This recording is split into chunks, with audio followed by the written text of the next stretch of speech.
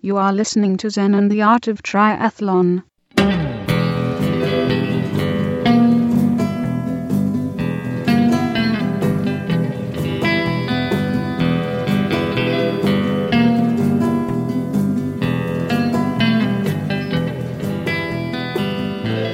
Well, hey there, all you triathlon studs and studettes. This is Coach Brett with another great episode of Zen and the Art of Triathlon, the podcast where we take the world's most complicated sport and try to simplify it to help you find yourself through endurance. All right, we got a bunch of stuff going on. Today, we have an interview with USAT's Rookie of the Year, Justin Metzler, after he completed his training camp with a whole bunch of other pros down in Central Florida, QT2 Systems training camp. And we talked for a long time about what a pro training camp is like, what it's like living with all these other people, what they do for workouts, what they eat, all kinds of cool stuff like that. And a lot of people will find this very interesting to see the life and the training of people that are really, really fast and what they do, and get some tips from it for your own training and racing. And then also, we have a little bit of triathlon news about the Apple Watch, and let's see, we got a Ventum bike and a little bit about Lance and all kinds of cool stuff like that. So let's go ahead and get into the news, but first let me introduce myself about who I am. So you know why you're listening to the show. I'm a 13-time Ironman, enough Ironmans where I'm kind of losing count a little bit, and most of those are solo self-supported, and that is hard to do, and I eventually worked my way up to that after years and years of trying and training and figuring it out and trying to get it done, and I've shared it over the years over the podcast. This is the longest running endurance podcast on earth. We've been around for maybe 10 years, whenever podcasts first got started. And also, I work a full-time job, and I'm a dad, and I'm trying to think.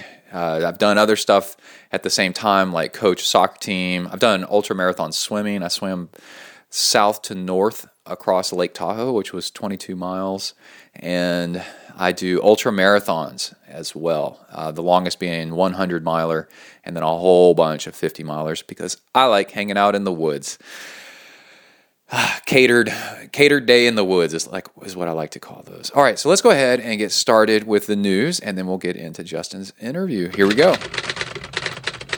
All right, the biggest news in technology is the Apple Watch, and that was revealed the other day. You can get one around $350, I think, is the cheapest one, and then they work themselves all the way up to some kind of crazy gold material that's $10,000. But anyway, my opinion on the Apple Watch is it's almost there, but it is still a no-go because it is not waterproof. It is water resistant, and don't go around thinking that water resistant is going to cut it, because water resistant is not fun when water works its way into it eventually, and then your device is destroyed.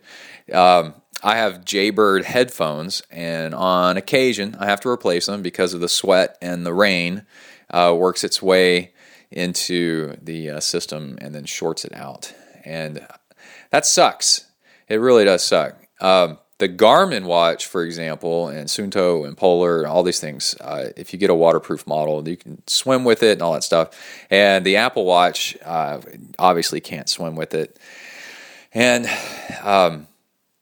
it's pretty cool that you can start getting everything onto your wrist. I have the Garmin 920 XT, and it is really cool getting notifications on it on your wrist. It's also really crappy getting notifications on your wrist every 5 minutes.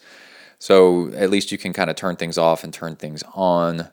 And then having something else to charge every night is lame.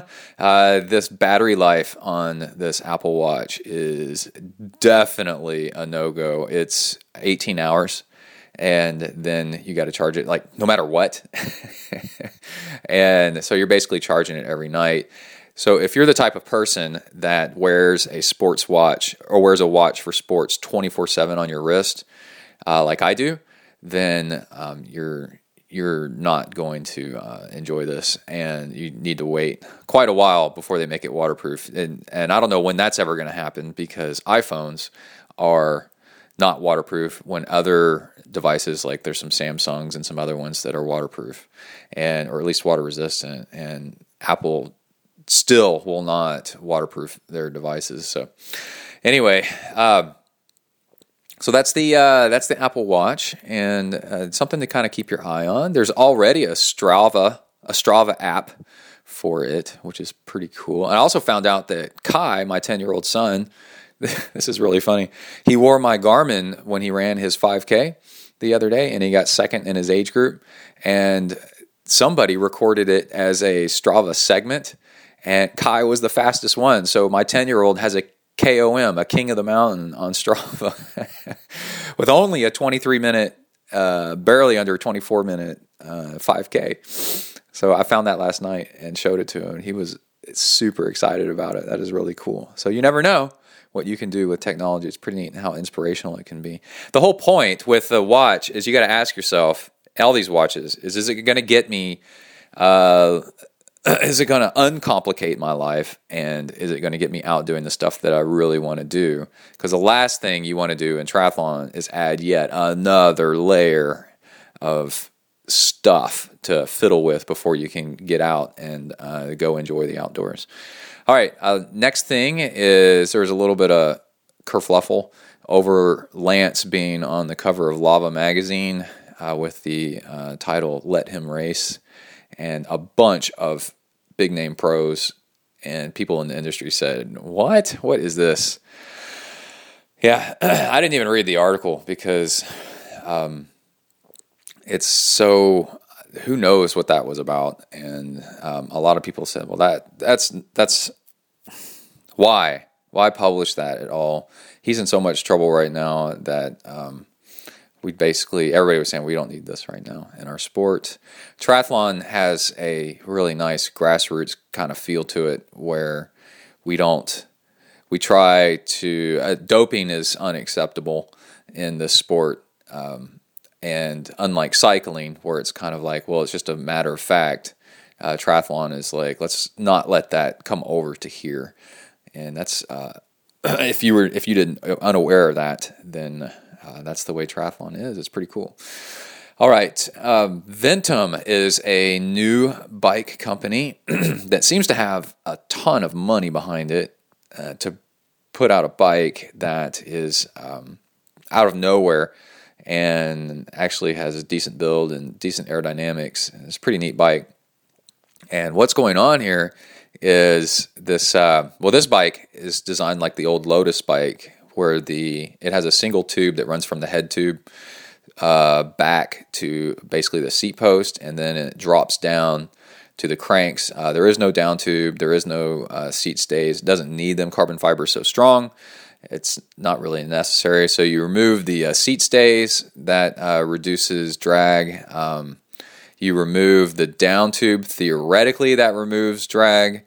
Who really knows? It starts getting into wind tunnel testing and the individual riding style of the rider, and it gets a little crazy. But what I like about the bike is the top tube has above it it looks like some kind of silicone encapsulated, runs the entire length of the bike, hydration bladder that's built into the top of the frame that you can refill on the ride, and it looks really cool. And I'd like to see more of that, of hydration and storage built into the bike frame, and that is definitely a cool thing. Turns out Specialized has a patent on the bladder inside the down tube, which you see on the Shiv, and in North America or in the United States. And the Felt IA was going to have one, but Specialized scared them into not putting it in there. So if you have a Felt and you wish you had a bladder in the down tube, well, you can blame Specialized for that. And what I'm really liking is this this movement towards really aerodynamic bike frames that we're seeing the Diamond, these beam bikes, the Diamond, the Falco, and now this Lotus bike. And so we're starting to see a return back to crazy bikes, crazy frames, and it's nice. It's really, really nice. The thing that worries me is these smaller companies, which are just a few people, some cases, just a few people, are they could just be wiped out by a big company when a big company decides to make a bike like this. So, I have an emotional investment in Diamond because I interviewed the guys, and I think it's really cool, and it's made in the USA and all that stuff.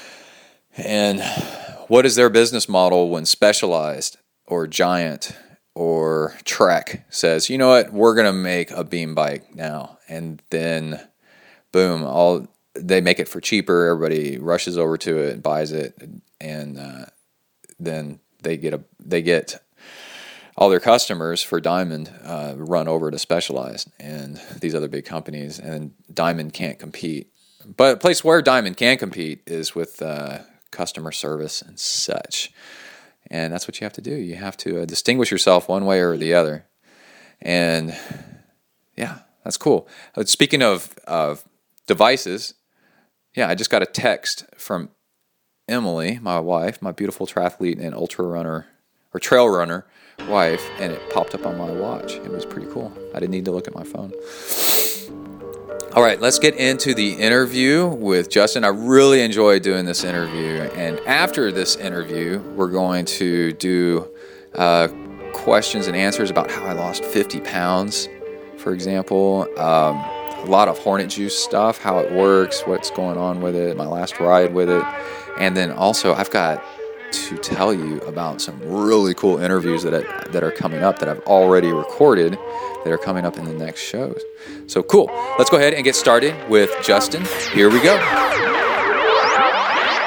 Welcome to the next level.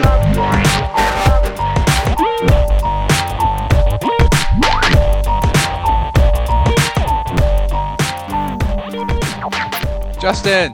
Hey, Brett. Hey, dude. How are you, man? Oh, I'm both tired and not as tired as you, and also I just had the most amazing thing happen. What's that? I had a friend ask me, it's my age or maybe even a little bit older, so he's like 45 or something, and he asked me to take his son riding with me. Sweet.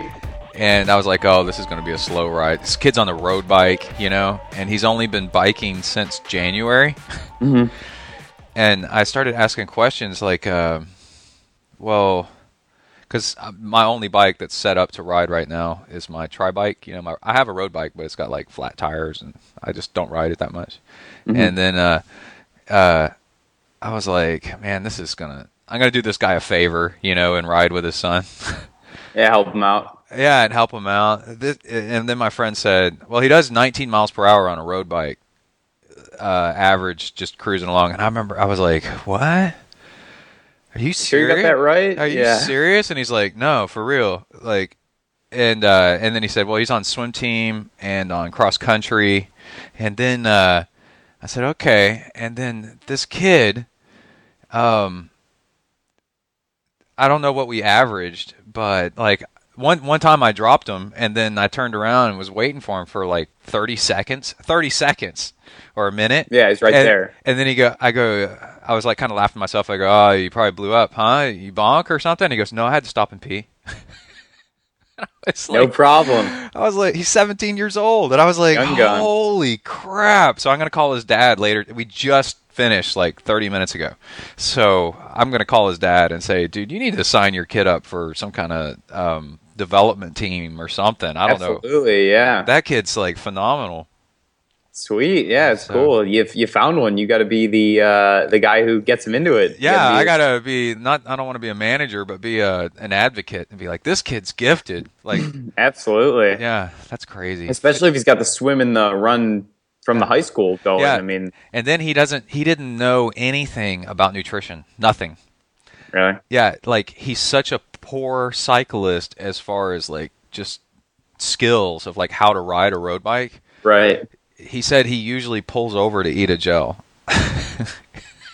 At least he knows what a gel is. I know. And I was like, I was thinking like he's totally beginner, and I'm like, no, he's eating a gel every once in a while. So right. Yeah. I was like, oh, he's never ridden 50 miles nonstop. So I don't know. It just blew my mind. That's the cool thing is like so many people are so good at this stuff and have no idea. Oh yeah, totally. You never know, and that's why when people tell me like, oh, I could never do that. I'm like, dude, you got no idea if you could do this or not. You might be really, really good at it. So, oh yeah, I think about that all the time. I mean, I think that triathlon's becoming more mainstream, and I think the more people who just get into it younger, we're seeing it with the younger kids. Yeah. We're just finding kids who would naturally go to swimming or would naturally go to whatever, even football or basketball. They're just naturally selected to be good triathletes. And I think we're getting better, but still, there's tons of people who end up going their whole lives without even picking up a bike or hitting the pool, I know. Man, so. It's nuts. All right, so you went to Florida, right? Yeah, well, I've been down here. Okay, so are you still there? Yeah, I'm here. So I've been here since January, like right after Louisville. I think I had spoken to you like right when I got down here, after the Maverick camp, and then I've just been down here, and it coincided well with the QT2 camp, which was also here. So pretty much everyone came to me. It was nice. Yeah. Everybody came to you. Yeah. And I saw who won Challenge Dubai? Wasn't he on an Argon like yours? Yeah, it was Terenzo. Same bike as me, yeah. E118 Next. So I was like, sweet. That was obviously the reason he won. So now you have no excuses, dude. What's going on? What's the problem? Seriously. Haven't even had my first race of the year yet, so it's good. No, I'm liking it. I know. My first really nice tri-bike was the same one that they were riding in the Tour de France. It was a BMC, and they were riding in the Tour de France. Team BMC, like, what's his name? A really good time trialist was on the exact same bike, But Taylor Finney or something, or Philippe Gilbert, one of the guys. Italian guy, yeah. It was just like, but he's doing 5 miles per hour or 7 or 8, faster than you could ever do. Like, those guys are unbelievable. Yeah. All right, so we're gonna talk about camp, right, and what's going on, and also you got a major award. You got a leg lamp major award. So what was it? Yeah, so I was named USAT Triathlon Rookie of the Year for 2014. So besides being awesome, did you have to pay them for that, or no, not really. I didn't pay anyone. It was good. It was actually a nice surprise, It was a surprise? You had no idea? Yeah, I had no idea. I mean, I had known a little bit before it was public, but I didn't know that I was nominated or anything like that. So it was it was one of those things where they were like, hey, you won. I saw in their press release it was from results in some races around the world, right? Or what races was it that set you apart? I think post fact I had spoken to Jared Schumacher, who's kind of like on the athlete advisory committee who makes that decision, I guess, and he was just saying that they looked at my results and saw the consistency. It wasn't necessarily one performance that blew them out of the park, but what they looked for was a guy who was just really, really consistent. And they looked at all my results and said, hey, he was in the top 10 in every race he did except for one, and then he was in the top 5 in, I think, 5 races or 4 races. Oh, that's pretty good. Yeah. So, I was just consistently there, and I was surprised. I honestly thought it was going to go to one of maybe the new ITU guys. Alan Webb was a first-year pro last year, and I know that USA Triathlon likes him quite a bit. So I was glad to get it. And there were definitely a bunch of other rookies who were super solid. So it was a nice, pleasant surprise to get the 2015 campaign rocking. So what was the average distance of a race? What kind of races were they that you were doing that got you that? They were all halves, except for I did Collegiate Nationals to start the year, where I was 4th there, and then Memphis in May. That was another Olympic distance race, which I did, and I was 5th there. But the rest were all 70.3. They were 70.3s. Wow. Yep. Wow. 70.3s is Rookie of the Year. That's pretty... I raced 7 70.3s. Wow. Okay. So, it's a pro Rookie of the Year. I'm trying to think this out. So you came up through the age group ranks, getting fast enough to do 70.3s competitively, switched over to pro, and so then your first year pro is 70.3s. That's pretty impressive, man. That's thanks. That's pretty cool. Okay, so camp. Whose camp was this? So this was the QT2 camp. So Jesse Kropelnicki is my coach. He is the founder of QT2 Systems, and he coaches 15 professional athletes himself, and then he has a bunch of other coaches who work for him, and they also coach professional athletes. So this was a pro-only, 17-day, super intensive camp where we just, we just trained our butts off for 17 days straight. That's pretty much all it was. And, we just eat, sleep, train, and, learn from the other awesome pros who were in town. It was great. Yeah. So before you went in the camp, I remember you and I were talking, and you said, let camp get kind of started for a little bit. I don't really know my schedule. And then I'll find some time and we'll talk. We'll set up some Skype calls. It'll be great. A mid-camp update. I mentioned something like that, I think, at some point before camp started. That did not happen. And then, because he had y'all just slammed. And then there was another pro that I was talking, DMC Try. What's his name? Doug McLean. Doug McLean. Yeah. And he and I were chatting about something, and he said that he wanted to do an interview too. Oh, cool. But he'll find some time during camp, some downtime, and then that never happened either. Yeah. So I was like, man, this camp must be crazy. Like how? So was it one of these camps where you don't know what's going to happen, and it's just constant training and no rest, or did you find it tiring to not know what's coming next or anything, or what? So that was the way things were run. So we never know what the session's going to be next. We don't know what the following set is going to be on most instances. So, he'll give us the instructions of, we're meeting at the pool at 7:30 tomorrow morning. We won't know if we're swimming 2K easy or if we're swimming 7K all out. It could be either or. So you're always on your toes. You're always, if you want to survive camp, you're always on top of your fueling. You're always on top of the recovery techniques. You're always mentally kind of in the game. And it really keeps you honest for every session. So, you go in and you're never, it's not one of those sessions where it's like, oh, you know what, it's an easy swim today. I can stay out a little bit later tonight, or I can eat a little bit more unhealthy. You're always, you have this mindset of, tomorrow could be the hardest, biggest day of my life. I'm going to do everything that I can today to make sure that I'm 100% prepared for that. That's crazy to think that tomorrow could be the hardest day of your life and you don't know. Right, exactly. Yeah. Like, what do you do? Well, I guess that teaches you. Okay, so after 17 days of that, did you come away with a different? I would say I would have come away with saying, with better fueling and better everything, because you don't know what's going to happen next. Totally. Totally on top of your equipment, and way more prepared because you don't know what's going to happen next, so that when you race, you're better able to handle like what the race throws at you. Yeah, absolutely. And I think also the number one thing that I took away from the way the camp was run is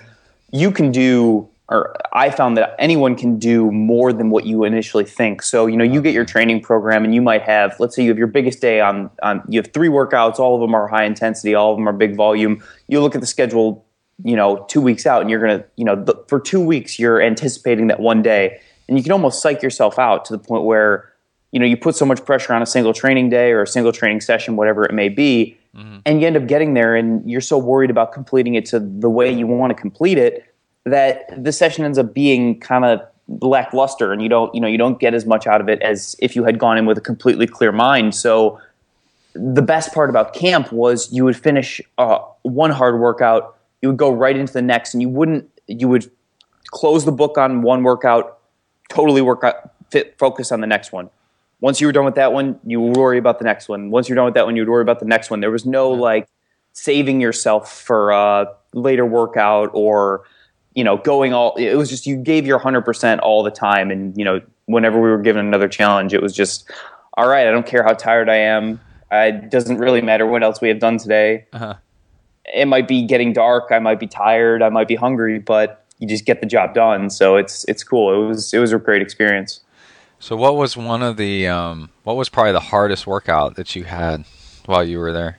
Yeah. So first of all, I want to say that it was 17 days, and I was putting out, I wouldn't say a ton of tweets and Facebook posts, but enough where people got a little bit of glimpses. Yeah. And I got a lot of feedback saying, oh my God, you guys got totally hammered every single day. You're going to be crushed. But we had very, very hard days, and then we had very easy days. Yeah. Where, I mean, recovery was taken incredibly seriously at this camp. So it wasn't like we were getting slogged and pounded every single day with hard stuff. I mean, we would go hard, we would recover properly, and then we would go hard again. So I'll preface what I'm going to say, the workout day that I'm going to say now, with saying the following day, I think we almost had completely off, or like a 2K swim and an easy ride or something. Yeah. So this one particular day, I think it was maybe. I'm already laughing in some kind of fear and pain already, because this just sounds horrible. Yeah. Okay. So, and then also keep in mind that we don't know what's going to come next. Yeah. So, Right. All right. Yeah. So I think this was maybe day 13 or 14 of camp. We started off in the pool. He says, meet at, I think it was 7:30 that morning. Mm-hmm. And then he says, okay, we're going to do an infamous set. 15 by 400s descending. Okay.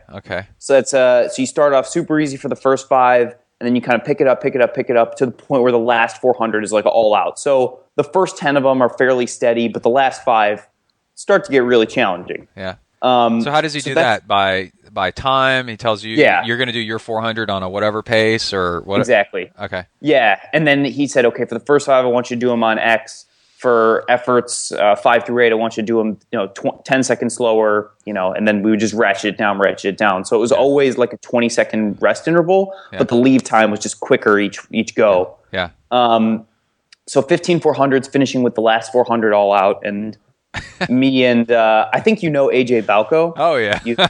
Me and him, we were good training partners in camp because we're relatively similar abilities. And efforts 10 through 15 got a little hot there, and we pushed the pace towards the end. So that was 6K of work right there on 15 400s. And then he says, okay, 100 easy, and we're thinking, okay, great, we're done. That was a hard set. We get back to the wall, and then he says 800 all out time trial after that set. Wow. So that was like a 7K workout in the pool, and that was the longest swim I had ever done. And it was all intensity, but it went by quickly and was fun. 7K is a long ways, man. Yeah, but it went by like totally quick. Yeah. So we did that in the morning, and then we rode. We had a 3-hour ride after that, with some like over gear, low cadence stuff. Yeah. Oh, excuse me.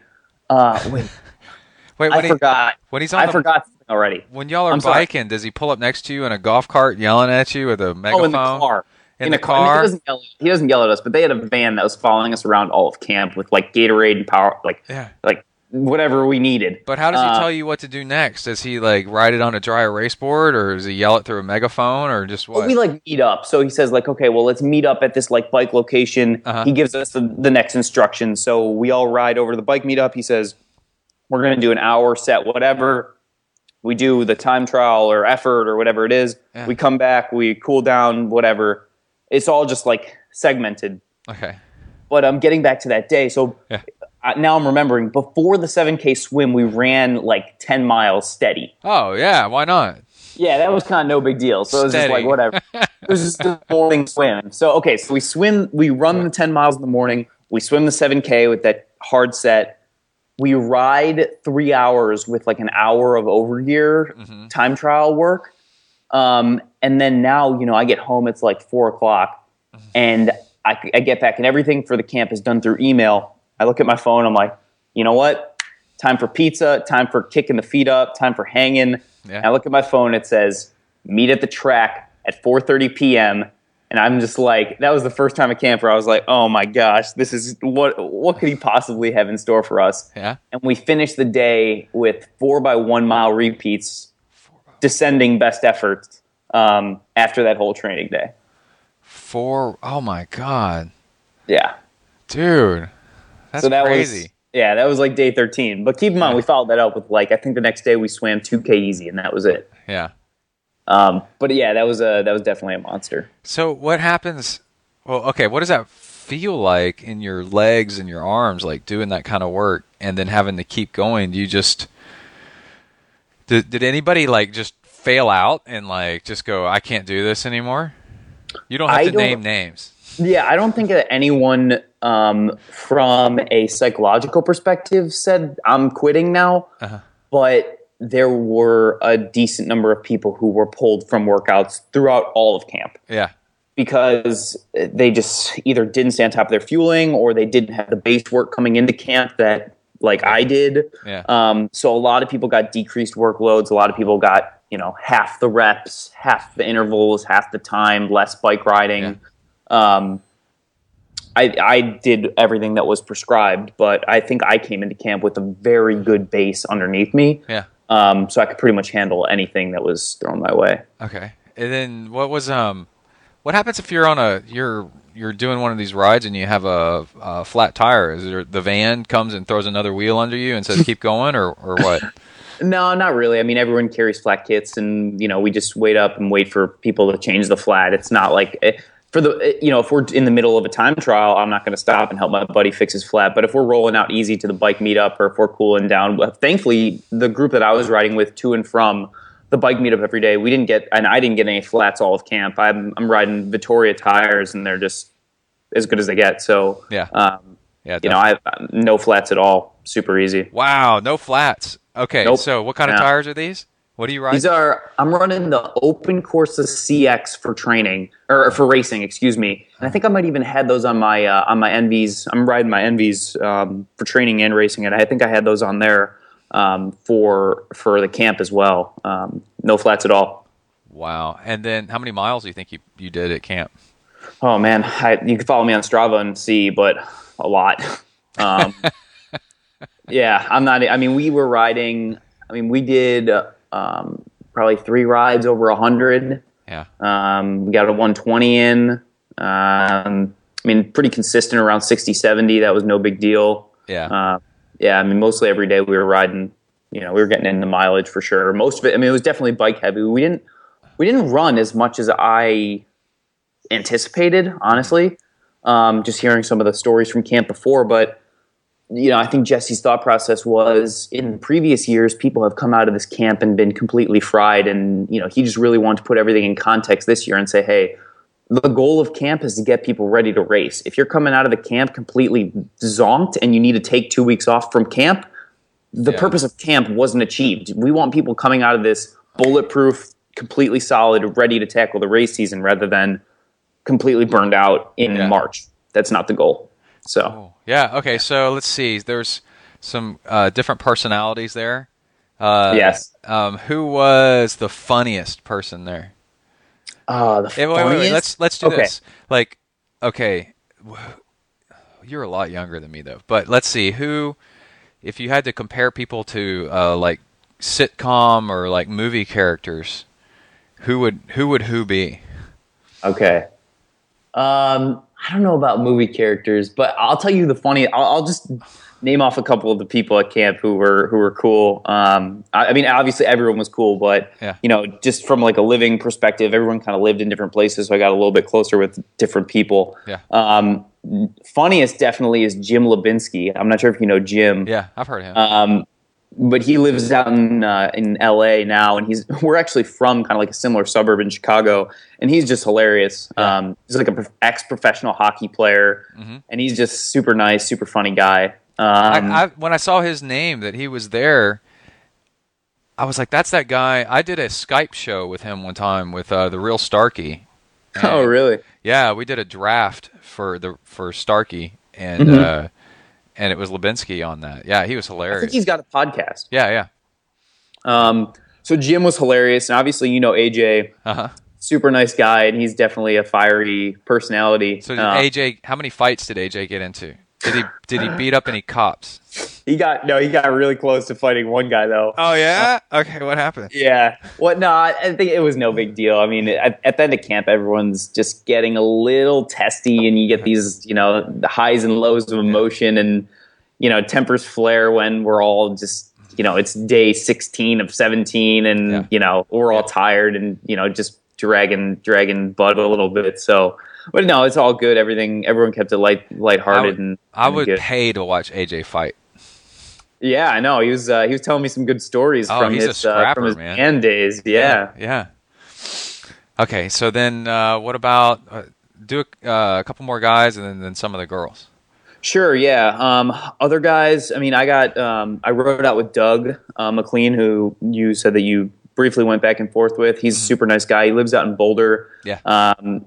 He's just hilarious. He's just one of those hard people to describe, but he's just really funny, really nice. He's an older guy, right? And he went to the Naval Academy? Am I thinking of the same guy? He rode crew, I know. Yeah. I think at Cornell. Okay. And I wouldn't say he's older, maybe 34. Okay. Yeah, but he's just he's a super nice guy. And then another dude who I got really close with is this a new pro, first-year pro. He actually just had his first pro race today at the Draft Legal race in Claremont. Will Jerkowski, he's another dude from Boulder. Funny enough, coached by Doug. So, so we all kind of run in similar circles here. Yeah. So those are kind of the guys that I was hanging out with at camp. I mean, I stayed closer to the NTC, the National Training Center in Claremont, and there was the majority of people were staying out maybe 10, 15 miles away. So we would kind of meet at this bike meetup and then do our sessions. So obviously you're going to chat a little bit more with the people who you're riding with every day, easy over to the bike meetup with. So that was my crew from here. And then the girls, I mean, Angela Nath, she was down here.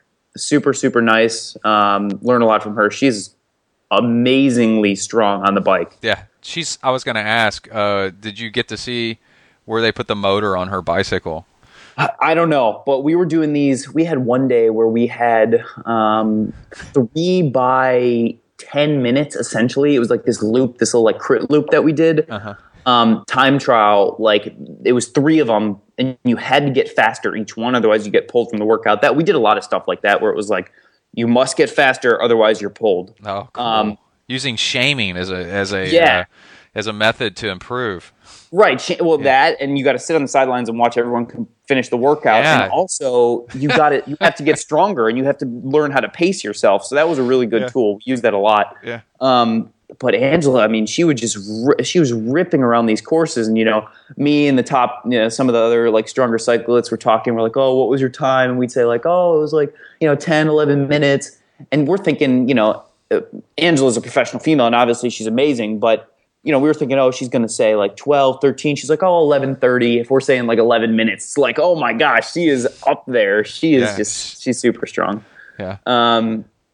And then, you were saying she's on Strava, so if people want to get terrified, go look at her on Strava. Yeah. And then you are too. So what are you on Strava as Justin Metzler or something? Yep. Okay. Yeah, that's me. Yeah. Okay. So I'm on there. I post most of my training sessions, and with Power. You can see all. You say Power? Yeah, with Power, with heart rate. All right, cool, man. Nothing to hide. Yeah. Okay. So you can go there and see all that. I posted all of my bike and run workouts from camp. So if you're interested in seeing any of the numbers and any of the mileage and whatever, go on there and check it out. Send me a question if you have any. I'll answer it for sure. How? yeah, I know. Some of those rides you'd be like, what was this? How in the world did you do that? Okay, so who were some of the other girls there? You posted, or people posted some pictures. How many people were there? There was a lot. There was 24 at all times. Oh, my God. Yeah, it was a big group, and it came in and out. So we had some people who were only there for the first 10 days, and some people who came in for the last 10 days. Yeah. But at all times, I think it was right around 24. Okay. Who were some of the other girls? Lindsay Corbin, she was here. Yeah, she's famous. Yeah. She's one of the big names in triathlon. So that was kind of cool. I went in with I've been a fan of the sport of triathlon my whole life since I was 13. Just been kind of oogling over the magazines and looking through Slow Twitch and all the stuff. And Lindsay Corbin is like a big name. So for me to actually meet her in person was kind of like a trip. Angela was the same thing. It was like, holy crap, these are people who are on the cover of magazines, and I'm here like chatting to them like it's no big deal. So that was nice and super cool. Otherwise, let's see. Brianna Baird and Chris Baird. Do you know them? No. They're out of San Francisco. They came for the second half of camp. Yeah. So we gave them a little bit of a hard time about that because they came in all fresh. Welcome. You got to haze them while they show up. Yeah. Well, we're all tired from the first 10 days of camp, and they come in the last 10 days, and it was fine though. They got tired real quick for sure. You know how it goes. Yeah. But they're just super nice couple. They're married and they live out in San Francisco. Did that thing happen like in the Tour de France where actually after a while you do good for the first few days and then you blow up and then you finally figure out how to sustain and then you get stronger towards the end? Yeah, I think that happened for some people. I was super consistent. I mean, I just went in with, my workman mentality, put my hard hat on and whatever was prescribed. I just went out there. Where are you? Your Indiana mentality. Iowa. Yeah. Oh, sorry. Yeah. Yeah, that's terrible. I'm sorry. Yeah, that's all right. Des Moines, Iowa? No, well, my friends are from Des Moines. I'm from Chicago originally, but I went to school in Iowa City, so I've been there for the last 4 years. I don't know if we talked about that before. What part of Chicago? We did. What part of Chicago? Glenview. Glenview. Yeah, I lived two summers in Hoffman Estates. Oh yeah, that's not far. It's probably like 20 minutes away. Yeah, cool. All right, so we're good. We're bros. Yeah, absolutely. Chicago pride. Chicago. Like it. Yeah. Okay, so then ice falling off of skyscrapers on top of killing people, right? Yeah. That's how it goes. Yeah. Okay, so then let's see. What other questions do I have? What in the world did you eat? How many calories a day do you think you were burning on like a big day? And then what did you eat to keep up with this?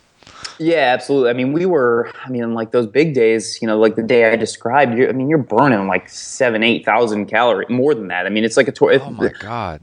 The way I looked at camp was, obviously it's not like the Tour de France, but it's similar. Mm-hmm. 17 days is a long time. There weren't any rest days. There was easy days, but there weren't rest days. Yeah. And I would say it's very similar because the Tour, they finish, what did they do? Like 5 hours a day or something like that? Maybe 4 to 5 hours a day. Do you think we were right around there? Yeah, you're right around there. Yeah, and then you didn't have any official break. I'd say it's very similar to the Tour. Yeah, so I kind of treated it like that, and everyone who I was talking to who had done the camp before was just like, "Hey, look, take the week before, eat as much as you can. Whenever you're not thinking, eat more." So honestly, I think I might have even gained weight over camp because I was just like super on top of stuff. And Jesse, the coaches that were there were Jesse himself, who's my personal coach, and then is the owner of QT2. Tim Snow, who's like his right-hand man, and then like a whole group of other coaches, John Spinney, Tara Rausch, a whole bunch of other people. And their primary job, except for supporting us during the workouts, Jesse administers the workouts, tells us what to do. And then all the other coaches, pretty much their whole job is just slam nutrition down our throats during any training session. Yeah. All the time. So we're always having something. They're trying to just get calories in, having bananas on the car and food. And I even, because like regular sports drinks, we've done a bunch of testing, but for some reason regular sports drinks don't sit well with me, so I have to use Infinite. Infinite's like the only thing that doesn't give me like these weird side stitches. Jesse's, completely has no idea why, but load up the car with the Infinite. In your Infinite mix, what's in your Infinite mix? Because that's highly customizable. So what is I make mine relatively like similar to any other brand sports drink, but it's got like 210 calories, 52 grams of carbohydrate, I think like 550 milligrams of sodium, and that's pretty much all I'm looking for. Yeah. We're always just having some sort of nutrition to just get that stuff in, regimented on a schedule every half an hour with some type of food, and then we're getting the sports drink on top of that. And then outside of training, just carbohydrates, high quality proteins, and tons of fruits and vegetables when I can. That's pretty much what my go-to was. Tons of peanut butter. I think I went through like 4 jars of peanut butter while I was here. Probably 60 bananas in 17 days. Oh my God. Yeah, just tons of bananas. All right, so you're not all living together though, right? Because I had this picture in my mind but then yeah, once I started thinking about it, no, we're adults. We're not at a band camp or something like that, right? So Right. you're adults, so you have your own place you're staying at. You were by yourself at a place, or where are you? Yeah, so I was kind of an outlier, more or less. So when I came down here in January, I hooked up with Sarah McClarty, and I've been staying at her house. Yeah. And it made more sense for me to stay here just because I was so settled, so comfortable. I'm 2 miles away from the pool. And the majority of the QT2 athletes all kind of rent a house out like in Groveland or something. Like it's like 20 miles away from the pool. QT2 house, like in like in Kona, or like Exactly. at Pipeline, like the Quicksilver house. Right, exactly. Just something like that, but it's out in like some... They stay up all night watching Kona videos, and... I don't think so. I think it's more like 7:30 p.m. They all get in their Normatex and then go to sleep. Oh, okay. So we should mention that when we were trying to arrange this phone call right now that we're on, this Skype call, I said, because I have no idea what was going on today, and you and I were talking a couple days ago, and I said, what about... And I didn't know what time zone and stuff. And it turns out, yeah, you are an hour later than me. You're East Coast while I'm Central. Mm-hmm. But I said, this is such a triathlete thing. And how old are you?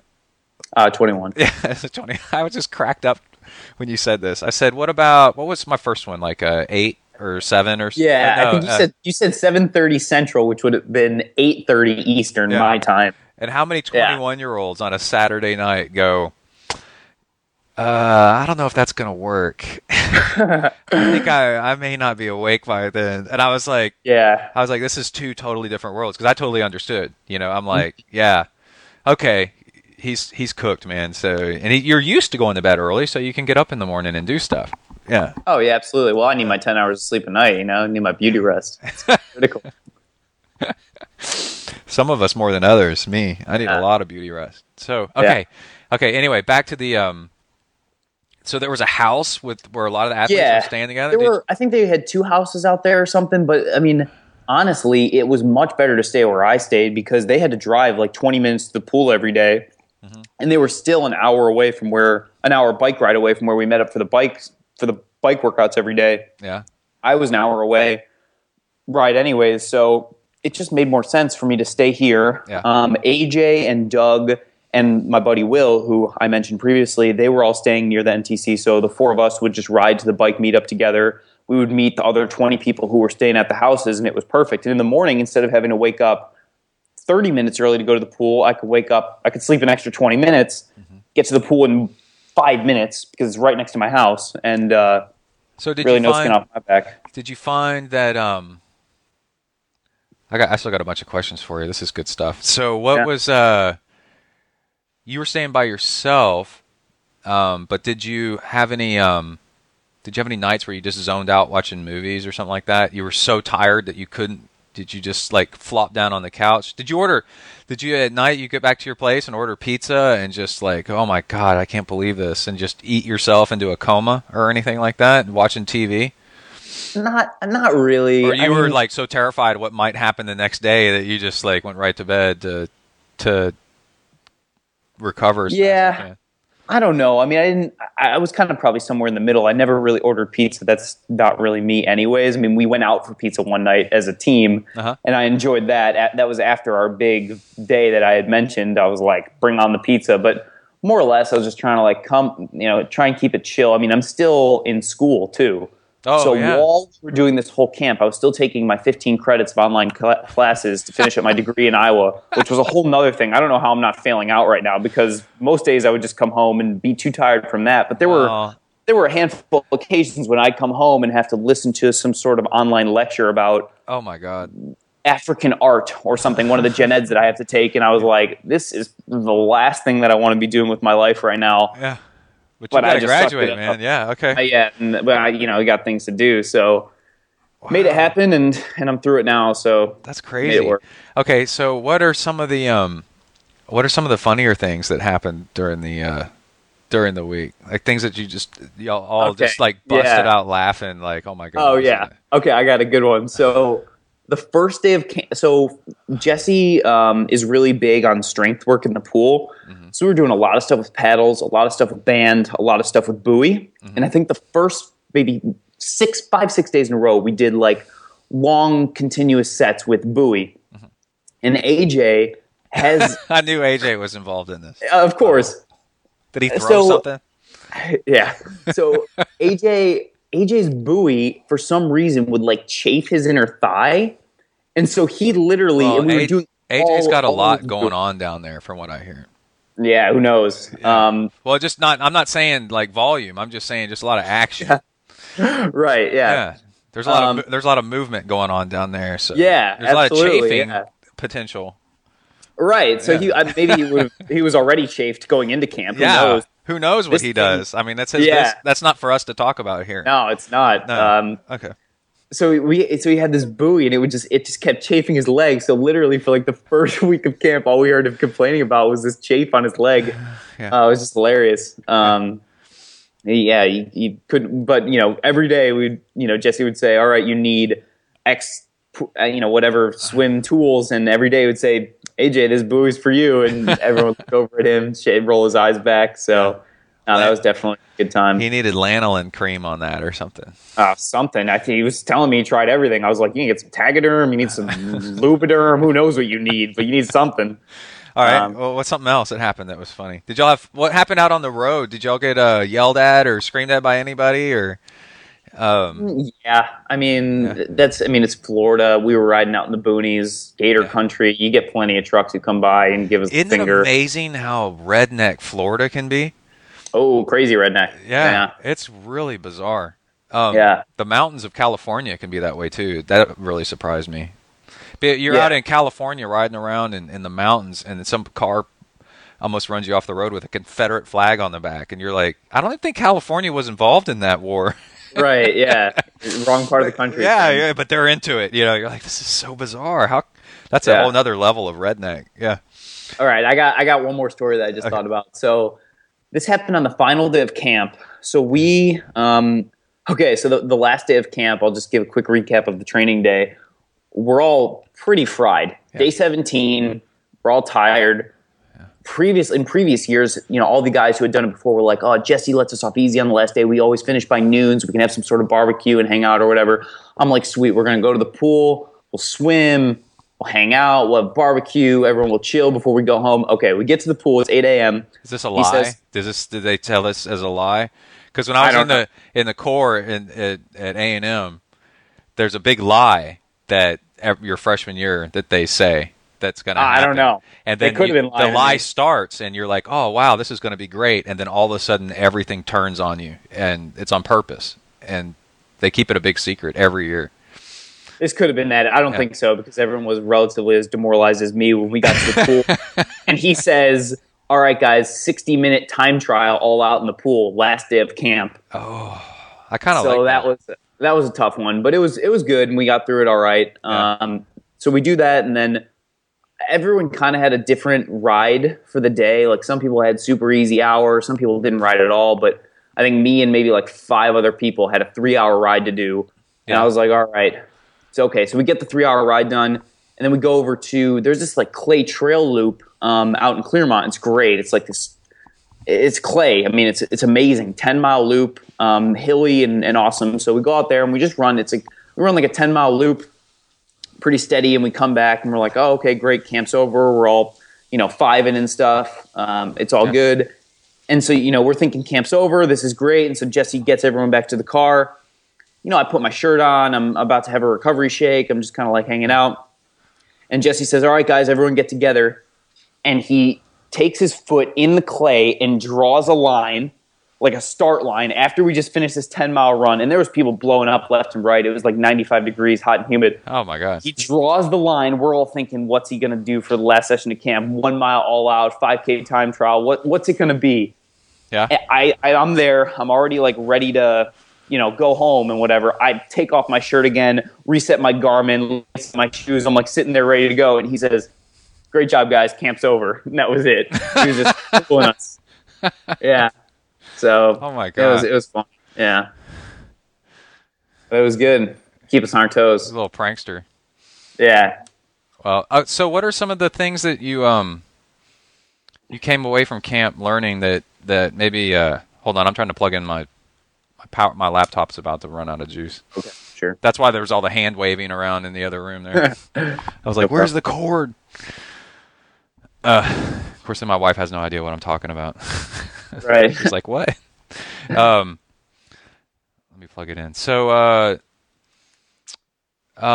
did you learn? There's lots of things, like that you can do more than you thought you could, and stuff like that.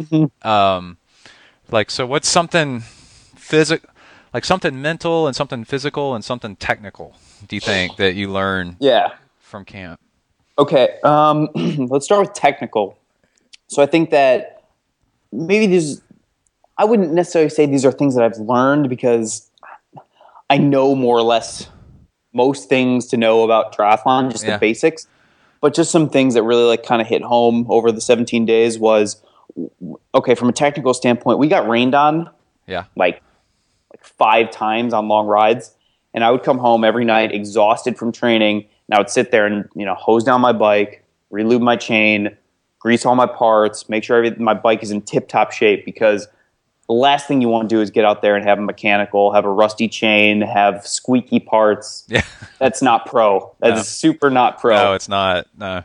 Yeah, make sure your Di2 battery is charged. I mean, just make sure that your stuff is functioning properly from a technical standpoint. So was that, how long does that take after a ride? Is it half an hour?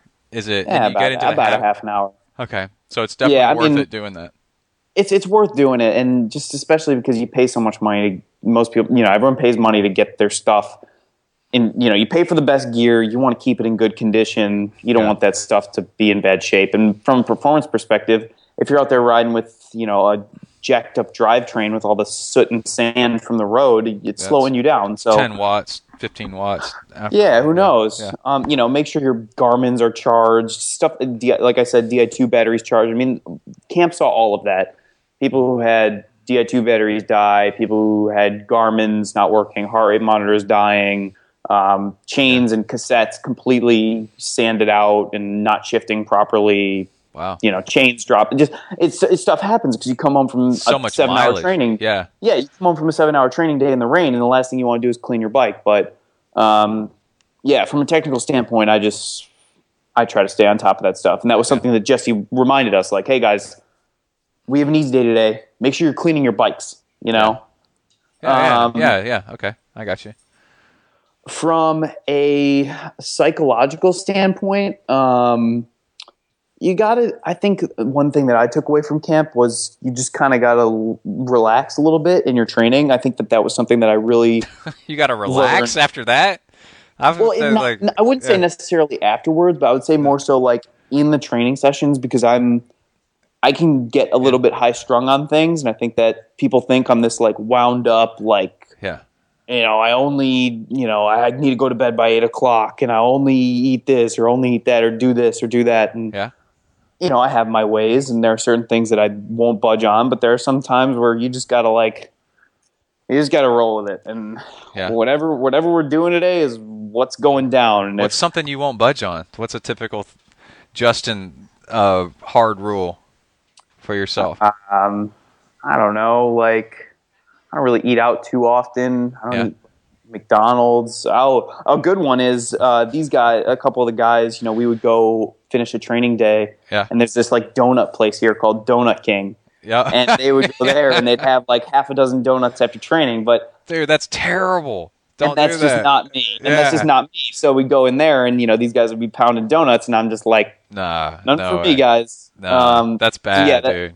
I think most of it's honestly from a nutritional standpoint. The calories you need, right? I guess, but that's loaded with so much just crap. It's going to make you feel bad after a while.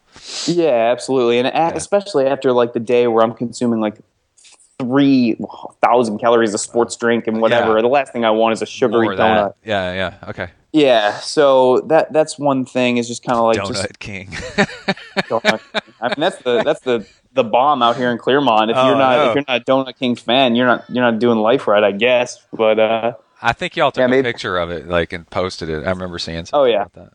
Okay. So I mean, I think just kind of relaxing and making sure that you're not going into any particular training session with too high a stress, because the stress will just compromise the training session, and the reason that we're here and the reason that we all train is to train as hard as possible. And so on that, is it kind of like, I would view that as, because the people that I coach, I get emails every once in a while like, how can you tell I'm getting better? You know, like, what are some metrics that they can tell? And I'm like, just the fact that you're consistent and that we're mixing in intervals kind of here and there, and that you're doing the volume, and that in your training log, you're happy, you know, and totally. And I'm like, that is how I can tell. If you just keep doing that endlessly, you know, with an occasional rest day or easy week or something, then you're going to improve. And there's not much more to it than that. Like, are you saying like, that's how I see, like, to relax and just kind of not stress out about things too much, you know? Totally. Yeah, I think that, you know, from my perspective is what I want from camp, and also just my general my training in general, is I want to wake up in the morning and I want to be motivated to go out there and freaking smash it. Yeah. I want to go out there and I want to put my body through a world of pain the day that I'm not amped to wake up and go hurt myself. I don't see myself, you know, doing too much in the sport anymore. You know what I mean? So I think that from a psychological perspective and also a training plan perspective, you got to keep that in mind. You know, if you're training so much that you're not hungry in the morning to go train, then you're not doing it right. So you got to strike that balance of training hard enough to get the most out of yourself, but not stepping over that line and getting burned out. So that's kind of something that I picked up. So what would be, I guess we should wrap this up. Let's see. What would, after all this training in this camp, what would you pass on to other people, something that you kind of learned from all this? And then also, how do you see your season shaping up after doing this kind of training? What are you going to do different after this camp now that you've done this, you know, going into the season? Do you understand Jesse's coaching style a little bit better, like what he means when what he says, or like how to train or how to race or what? Yeah, so a couple things. Number one, I think the major takeaway that I came away from camp with was it's a hell of a lot easier to work hard and enjoy triathlon when you're training with other people.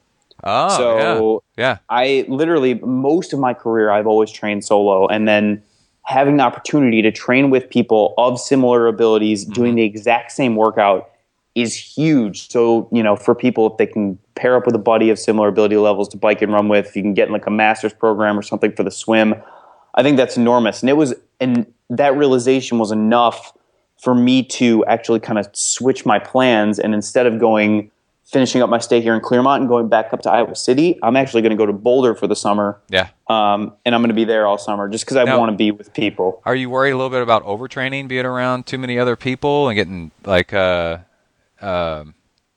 just overtrained? Like every ride is a hammerfest or something like that. How are you going to keep it relaxed enough to not do that? Yeah, I mean, actually, Jesse and I had spoken about that a little bit, and I think I'm a good personality fit in Boulder because I don't get wrapped up in that stuff. Yeah. I get my workout, I get my zones, I stick to them. If you guys want to ride, you know, threshold right now, and I'm riding easy, see you tomorrow. Yeah. Whatever, I'm doing my thing. I'm the same way. I got over that real quick after I learned that was a bad idea. Yeah, it's just not good to follow other people's training programs. You got to follow your own thing, and especially in the QT2 system where everything's very regimented, very dialed. Yeah. You know, it's not a good idea to go out there and ride harder or easier than you're supposed to. So then you're saying it's more like being around a community of people that are in your same ability level. Yeah, that, and also just more from a social perspective, you know, just have people who I connect with and who I enjoy my company and who I feel accepted with these people. And it's just, you know, something I've never had before. I've always just felt like this kind of like pariah triathlon kid who does his own thing and sticks to his own ways and doesn't talk to anybody and is this hermit. And over camp, it's like, you know, if you get to know me, I'm actually a relatively personable guy. And, you know, if we get along, then great. And I'm just thinking, I'm assuming that Boulder is going to be like that, and it's going to have more similar people. It's weird. When I went to Boulder and was there for like a week or so, I thought I'd see professional triathletes like just crawling out of the woodwork like everywhere, and they aren't actually. Right. It's a college town. it's a bigger college town with just lots of random people of all different kinds, and lots of bizarre people too. Boulder attracts like some pretty freaky people, and so no, it's not. The good thing is it's not a bunch of triathlon freaks, so that you're like, I'm sick of this place, right? Right. But it is. They are everywhere when you look for them. When you want to find, so like we're running around the high school track and there's Chrissy Wellington, like just zooming laps around, and it's like, holy crap. And then when I went swimming at the pool, there weren't any other triathletes in the pool at the moment that were famous that I knew of, but an hour before I was there, Dave Scott was teaching a class. I heard it was like on the chart or something like that, and I'm like, oh, so like there's some real talent there. But it's not annoying. It's like when you want it. Yeah. Yeah, I think my primary motive, honestly, to go out there was to train with AJ. Because we got along super well at camp. I mean, just from a personal perspective, we're tight. We get along well. We're similar abilities in the swim, can challenge each other on the bike and the run. And, because we're both coached by the same person, we thought it would be good if we could be with each other for the majority of our training over the summer, especially because our race schedules are kind of similar. So we'll have a 6 to 8 week block there, kind of consecutive, where, we can get the exact same training session from our coach and just push each other. So that that'll be nice. And plus Will Jerkowski is going to be out in Boulder, and a couple other people. I think Doug will be in and out. So it just makes sense for me to be around people with a similar system. So that's kind of the plan moving forward. That's pretty cool, man. Yeah. And then to answer the second part of your question, I think that just from a racing season perspective, race schedule perspective, I'm doing San Juan 70.3 next week. Right. I got a guy I'm coaching that's doing that. Yeah. Yeah. So first race of the year is coming up. So have you ever done it before? Nope. Yeah, it's been my first time. I remember looking up the race course for him, and there's pretty much of a kicker of a hill, and you got to run it. The run course is 3 laps, out and back. Yeah. So it's not even loops. It's like, I think it's out and back, out and back, out and back. And there's a big hill on, big-ish, sort of. But supposedly the run course is brutal. I mean, people are telling me it's like 5 minutes slower, something astronomical. Yeah, you think? But that's just what I've heard. It might be the heat and then that hill. Might be. Check out the run. You will, I'm sure. But the hill stands out, and then you have to run it 3 times is pretty interesting. But when you look at the elevation graph of it, it doesn't look like it's that much. So I don't know. And that's what I've been saying to people. Is like, I looked at the chart, but they're like, the chart doesn't mean anything. It's totally inaccurate. That is true. Ironman is the worst about course profiles. I have never, ever in my life been so misled by course profiles than by Ironman. I don't know why they do it, and it's not consistent. Some races, they're like, this course is kind of flat, and then people are like, no, it's not at all. And then some courses, they're like, it's really hilly. It's got a lot of elevation gain, and people are like, no, it's not. Like Chattanooga, apparently, is like a really fast course. Yeah, I don't know. Really fast bike course. And so I'm like, where did that come from? Because I don't know. But anyway. Right. Yeah. So I'll do Puerto Rico next weekend, and then heading down to Brazil for the 70.3 down there in April. Oh, right. Yeah. Cool. So I'm looking forward to those two. Should be good. Okay. And then what do you have after that? Do you know yet? I'm going to do St. George. So it'll be Latin American Pro Champs in Brazil, and then U.S. Pro Champs at St. George. Oh, my God. Toe the line and see kind of what's up. So are you going to be a 70.3 specialist for a while? Yep. I think you ought to stick. Definitely. Ironmans are so, they're so hard and so long, and you don't know what's going to happen. So many things can go wrong. And the 70.3 game is just getting really competitive now, and I even see it being more competitive in the coming years because they just canceled the Lifetime series. So the whole Olympic non-drafting scene is almost disappearing. So people either have to go draft legal ITU or step it up to 70.3 in Ironman. A lot of people aren't going to be ready for Ironman just yet. So the 70.3 game is going to get super competitive, and I'm super happy that I have all of last year and all of this offseason building my 70.3 base, because all these ITU kids are going to come up. They're going to try 70.3. They're going to blast the first one out of the park, and they're all going to get injured. And So I'm glad that I kind of bypassed. You got that out of your way. Yeah, I bypassed the ITU. I've got the base. Yeah, and I'm just ready to stick to 70.3s. Once I got enough at 70.3s to understand like how to train for them and how to finish them and be competitive at them, I'm like, man, this is like the perfect distance. It is a full-on endurance event, but it's not crazy with having to be like a nutrition wizard. Yeah. You know, and it doesn't beat you up. It's only a half marathon, you know, at the end of it. And then you can get just awesome on the bike and just destroy the bike and then run a half marathon. And the swim is fast, you know, sub-half-hour swims, like just cranking through them. And, big crowds and everything. They're really great. I love the half Ironman distance. And then you can recover so much faster. Yeah. Like I said, I did 7 of them last year. So it's like it's no great. Problem. Yeah. Yeah. And then each one, you can do so many more of them. And then each one you do, you get better. It seems like, or you learn something, and you don't have to wait 3 months or something like that to do one again.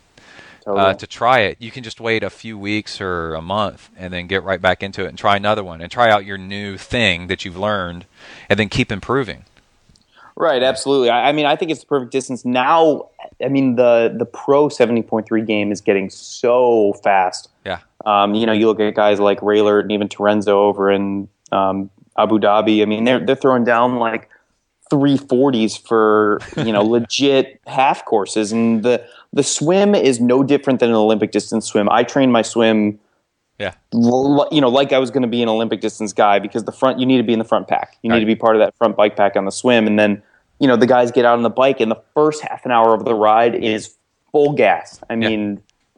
You're going Olympic distance effort for the first 30 minutes, and then in theory things kind of settle in a little bit, and then it's just whoever can run the fastest half marathon. So it's interesting. It's a great combination of speed, strength, endurance. That's why I love it. Yeah, so that's why I chose it. Yeah, I really promote it to people like age groupers too, because it's like to train for something like that and have a good time. Start getting under 5 hours, like in the 4 to 5 hour range. You don't have to train your ass off and then forget who your family is or where you live or get in trouble with your family or work from being checked out all the time. Right. Trying to find 30 hours a week as an age grouper, It's impossible. Yeah, to train. And, man, you can be really competitive at the 70.3 distance with, like, 12 to 15 hours of training. It's pretty cool. Absolutely. Yeah, absolutely. Awesome, man. Well, thanks for hopping on. And for sure. When are we going to see you on the show again? Whenever you want. Right. Open book. Now I actually know my schedule a little bit more. We're going to have... Jesse is thinking about putting on a couple more camps over the summer, so I'll definitely check in after those. But yeah, man, sooner the better. If you want to talk after Puerto Rico, after Brazil, if you move up to Boulder with AJ, we could have a segment on the show like Life with AJ and what it's like. Yeah, and we have to say it's not about him. He's not allowed on the show except for like 30 seconds at a time. Oh boy, I'm not going to be living with AJ, but we'll be training together like every day, so I'm sure I'll have plenty of material. AJ's stories about AJ, kind of like Chappelle. What is it? Eddie Murphy's brother, talking about Eddie Murphy. Oh yeah, definitely. It'll be good. I'll get my notebook out, start taking notes right away, so I don't forget them. It'll be that guy. He needs a reality show, just following him around.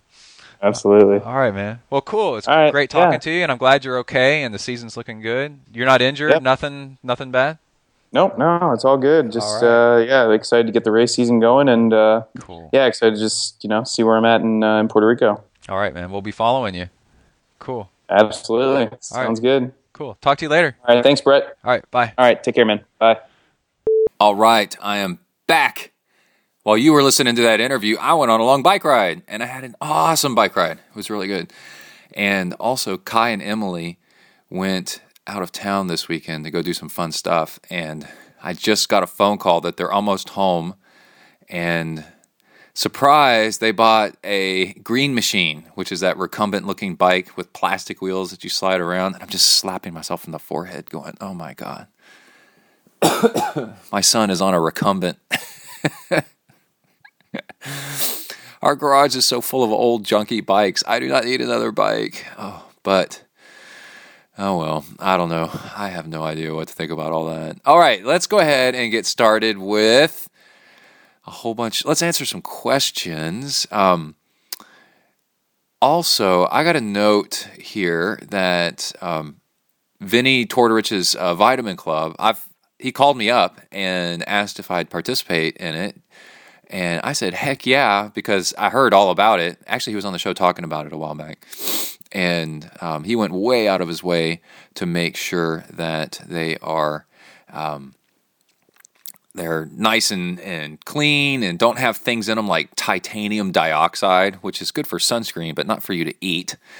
And, all kinds of cool stuff like that. And I don't have the promo code for ZenTri just yet. I'll look it up while I'm talking about some other stuff. Let me see if I can find it. There's nothing better in a podcast than having somebody look up emails. Okay, I can't find it right now. Let me look for it real quick. Okay, well, it turns out I'm not an affiliate just yet. So either go ahead and get stuff through Vinny's website, or wait until next episode once I get my act straightened out. I have triathlon. I have Ironman syndrome, where I always seem to be behind on everything that's useful. I talk about doing a lot of stuff, but actually getting it done is another thing. But it's the Pure Vitamin Club, and with vitamins, you can round off anything that you're missing, and it's nice and healthy. It's good stuff. Okay, let's go back to emails and other stuff. Oh man, the other thing, I always know on a weekend I go on a bike ride and I come back and I look at Twitter and see what's happened, because all kinds of crazy stuff happened. There was a shooting at Ironman Puerto Rico 70.3. Apparently, like across the street, right on either side of the bike race portion, and 2 athletes got hit, or maybe 3, got hit with shrapnel and stuff like that. And then there was a car chase, all kinds of crazy stuff. And that's not going to be good for registration next year.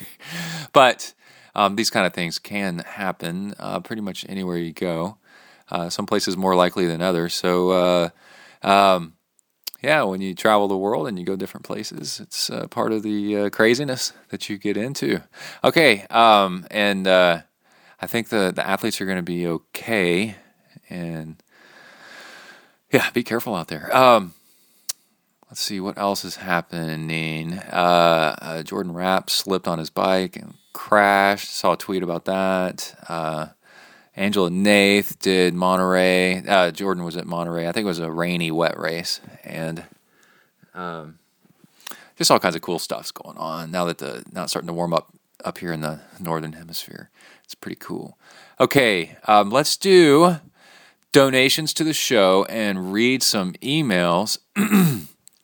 You can donate to the podcast on the left-hand side. You can do a one-time donation or a recurring donation. If you do a one-time donation or a recurring donation, it does it through PayPal, and it's really cool. You can set it up and then forget about it, and then you can go to PayPal and cancel at any time too.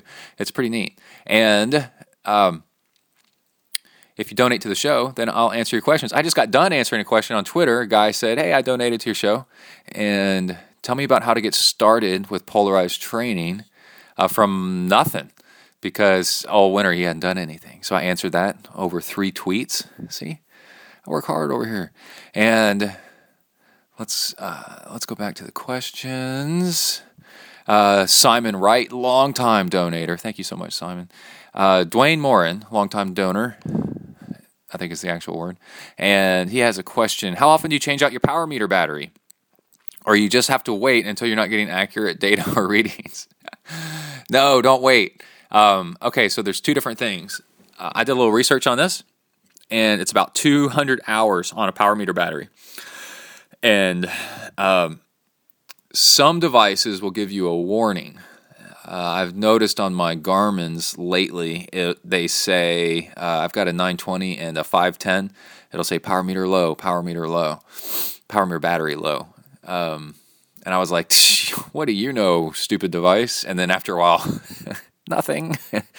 And so this is what you do. They last about 200 hours, so I would go about 150 hours and then consider swapping them out. Now with the warnings, it's a little bit better of a life out there on the open road and training. It reminds me of gas gauges, especially on motorcycles. I remember the first time I got a motorcycle, I was like, where's the gas gauge? I'm like, I don't know. You just kind of swish it back and forth, the motorcycle, lean it back and forth, and you can hear how much gas is in there. And I'm like, that's stupid. What if you're on a long ride? You can't hear it over the motorcycle. And then I got a Honda VFR, which is, even though it was a early 90s motorcycle, it's Honda's like flagship advanced motorcycle. And it had a gas gauge, a fuel gauge on it. And boy, that makes life a whole lot easier. And so now on these devices, they can get a little information from the power meter and say, I think your device is getting low. So this is what you do. Buy extra power meter batteries, keep them around the house, and then also switch out your power meter and your heart rate battery. I would say a couple of weeks before a race, and then make sure it's working again. Don't do it right before a race. Because you won't have time to test it out. And then that goes with lots of things. Latex tubes. Oh, I have a tip I want to give on latex tubes on your bikes. Okay, I'll hop back to that in a second after the squirrel moment. And then you, when you swap out batteries on especially heart rate straps, because you're probably going to swim with it at some point during a triathlon, take out the heart rate strap O-ring, which is the little silicone-looking rubber band kind of material that is in the little ring that seals, that when you close the heart rate strap backing, it seals it against it. Take that out, and then with your fingernail, a Q-tip, whatever it takes, get all the gunk, any kind of dust and dirt out of there, out of the track that thing goes into on both sides. And then get some mineral oil. This is what mineral oil is made for. You get mineral oil and lube that O-ring back up, and that keeps it from drying out and getting cracked and dry rotting. And some people, and I've done this several times, will, before I learned this, you'll replace a heart rate strap battery, and then when you close the heart rate strap back up, you get dust and dirt in the seal, and then water while you're swimming in your race, water will creep in and then short out your heart rate strap.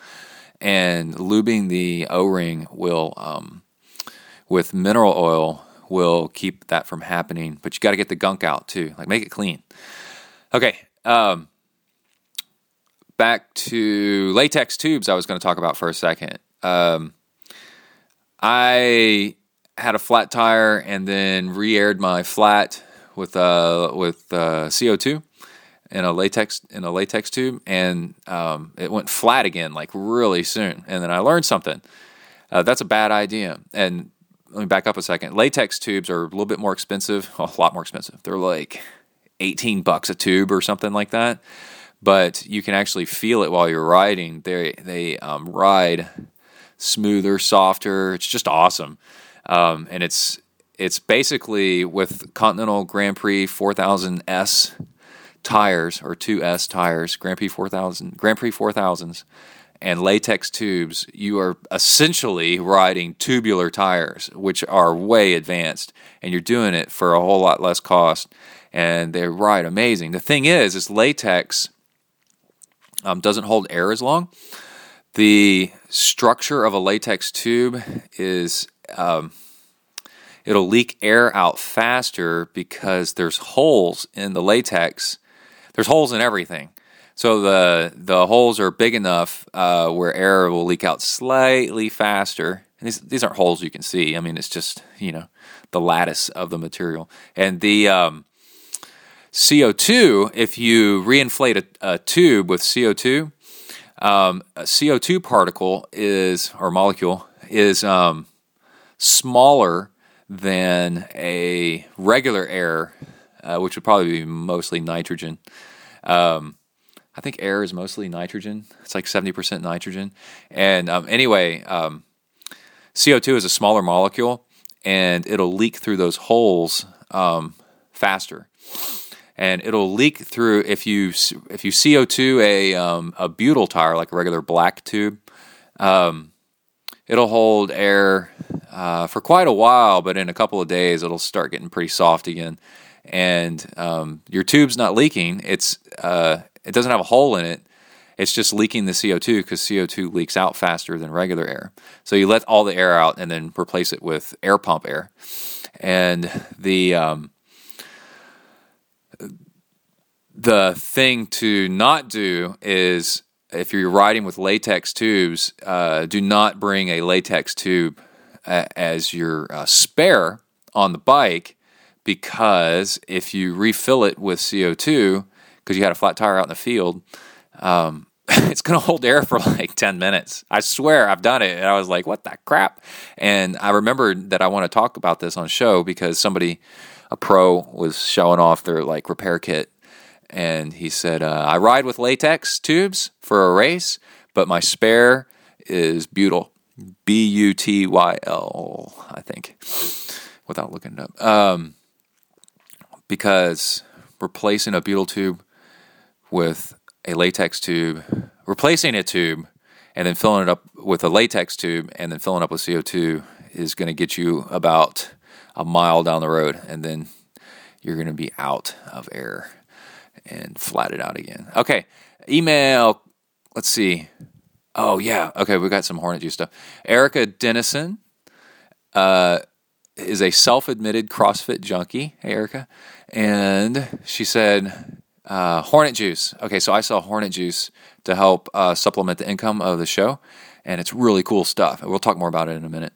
I got the first shipment yesterday and used it today twice. Once before my AM swim, which was brutal because I'm a terrible swimmer, and my coach is helping me work on that. But I tried it before my CrossFit class this afternoon and felt great.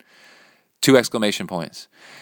Got a PR on my tough double back squat CrossFit thing that she's talking about. I'm hooked. Glad I have more on the way. Can't wait to use it before my run tomorrow. Love your podcast. I'm a dedicated listener. You're quite an inspiration. Aw. Keep it up. Peace out. I like that. Peace out from sunny Portland. Is Portland that sunny? Or Seattle's the one where it's raining all the time. Let's see. That was a really good email. Thank you, Erica. Oh, Erica, part 2. Yeah, she sent in another one. Okay, holy cow. Tried Hornet Juice before my run today. Didn't think it would make a huge difference. 18 months ago, I was running an 11:20 mile. I have worked hard to get that around 9 to 9:30. Longer runs are even slower. Drum roll, please. I ran a 7:53 today. Fastest mile I've ever run in my entire life. Boom. Well, Erica, what you're doing is you're consuming Hornet Juice, which is made in a lab by crazy scientists who decided they wanted to synthesize Japanese killer hornet saliva and turn it into a fuel humans can eat to help metabolize body fat so that you have more energy. And it works. I've used it for years and years and years and years and years. It is incredible. I had a bike ride yesterday using the stuff that was off the chain, whatever that means. But I had a really good time, and it was the Hornet Juice totally that did it. And everybody out there, you can get some Hornet Juice on the right side of ZenTriathlon.com. Go over there, and there's like 4-pack, 10-pack, 20-pack, 30-pack, whatever you want to do. And usually what happens is people buy 4, and then I get an email like this, and then they buy 30. They're like, holy crap. And it lasts an hour and a half, and it's really, really cool stuff. You just mix it in with your fuel. And it really is synthesized Japanese killer hornet saliva. It's nuts. And go to hornetjuice.com and check out their like how it works and stuff like that. It's really neat. And then come back to ZenTriathlon.com and buy some because it helps support the show. I get an order here and there and here and there, and it adds up and it goes towards race entries and all kinds of like gear for reviews and bandwidth costs, all kinds of stuff. Emily is not allowed to touch Hornet Juice money. It goes directly back into ZenTri for costs for keeping the show alive. So I really appreciate it. And thanks for the email. We got a few more coming. Julie Callahan donated to the show. Christopher Allen donated to the show. Magdalena Puzio donated to the show. Message: thank you, Brett, for an inspiration and making walking my dog fun again. Your polarized training approach rocks. I was about to say works. It rocks. Thank you for your notes. Now it's time to try it out and finally improve my cycling. Yeah, on the website, zentriathlon.com, I have a link. I wrote up one time how to do polarized training. It's a little eJunkie download, which is a place where it's like $1 or $2 or $3 or $4 or something like that. And I wrote up a document on exactly how to do a polarized workout and some training. And you can extrapolate that out and do it for all kinds of stuff. It's really neat. John Taylor donated to the show. Elizabeth Davis, Melissa Boudreau, longtime donor. James G. I've got another Hornet Juice comment. I love this stuff. Now I'm hitting the training hard for Ironman Canada and in June, and then Ironman Chew, that's Chattanooga Choo Choo, in September again. Love the podcast. They're great on my long bike and run workouts. Look forward to training with future podcasts and hope all is well with your family. It is all well. Thank you. Brett Hoyer, he's got the best first name ever. Sky says, thanks as always for delivering on the podcast. Always a welcome treat on the long hauls to throw it on. Since the last email your way back in October, I've been out doing some Aravapa running trail races, and I think y'all are just sending me stuff to try to see how I pronounce it. And ran my first marathon back in January at a Rock and Roll, Arizona. Hit the Boston qualifier while becoming the definition of blowing up in a race. Oh, that's cool. You got to write back and tell me what the blow up was like. Like, I blew up on a bike ride recently where I've learned to just back off and like roll with it, but I have to stop and pee like constantly as my blood sugar is trying to get back up, and I feel like crap, and but I know it'll go away if I just drink water and slow down, and then let everything come back. So write me back. Tell me what your blow up was like. Excited to be doing my first 50K at Crown King Scramble on March 28th and using Hornet Juice. I didn't know this was a Hornet Juice one. Okay, to make sure I get across the line. Thank you for sharing your training and strategy, for taking prep notes and race notes about your recent ultra as well. If you're new to the show, I ran the Rocky Raccoon 50 miler ultra and podcasted all about it, everything I did, and PR'd it by a good margin. Any recommendations on recovering on the mental side after a long build-up and effort or season? Much appreciated. Catch you on Strava. Best, Sky. Yes. Okay, so just like postpartum depression that's where people have a baby, and then after the baby they get really depressed and sometimes do terrible stuff. There's a thing called post-Ironman blues, and what it is you got so into training and the build-up, and then after the race is over, nothing's exciting anymore, and now why do anything? Bleh. And then you get really depressed. And it's real. It's happened to me at least once, maybe twice, and one is to know that this is something that happens to most people, and there's nothing wrong with you. Well, I'm doing a psychotherapist right now. There's nothing wrong with you. It's not you. It's Iron Man. But it's what it is it's the buildup of doing a lot of stuff and then not doing it anymore suddenly, and I'm sure there's more to it than that even, but tips around avoiding it is if you start getting depressed, realize that it's a normal process and it'll go away. If you just give it some time and just go do something else for a while, like pick up another hobby for a little bit, but don't get too far away from working out and stuff like that, or else you'll be one of these people that there's a thread on Slow Twitch where a guy quit doing Ironman, quit doing triathlons, whatever, and then like 3 years later, 5 years later, he's had a stroke and all kinds of stuff, and it's because he wasn't doing anything healthy at all, and actually got really unhealthy. So yeah, you pick up another habit, take a vacation, do something active but doesn't have anything to do with triathlon, and you got to have something. We're like cats with laser pointers, you know. Just get distracted, distract yourself, and then when you get bummed out and like nothing's good, nothing's fun, and why do anything, and think about quitting your job and like everything sucks, realize that it's not really you, it's the situation, and it'll go away. You just got to wait it out a little bit, and don't do anything drastic. Don't take any drastic actions. Don't sell your bike. Don't sell your running shoes. Who would do that? I don't know. Don't give away your running shoes and sell your bike. Just wait it out and do stuff that you really, really like hike in the woods, like Tawny Prazak's been doing. Okay. El Sonyor, donated to the show. Daniel Stark donated to the show. Evan Tauser donated to the show. And Andreas from Sweden. Oh, I love this. Okay, let's read this. He wrote an email. Hi, Brett, and thank you for the almost instant sending of the Hornet Juice. Well, this is like one long ad for Hornet Juice, isn't it? Winter has been nice to us here, at least for those of us not living in the northernmost parts of Sweden, on riding around on top of reindeer. I'm just kidding. I added that.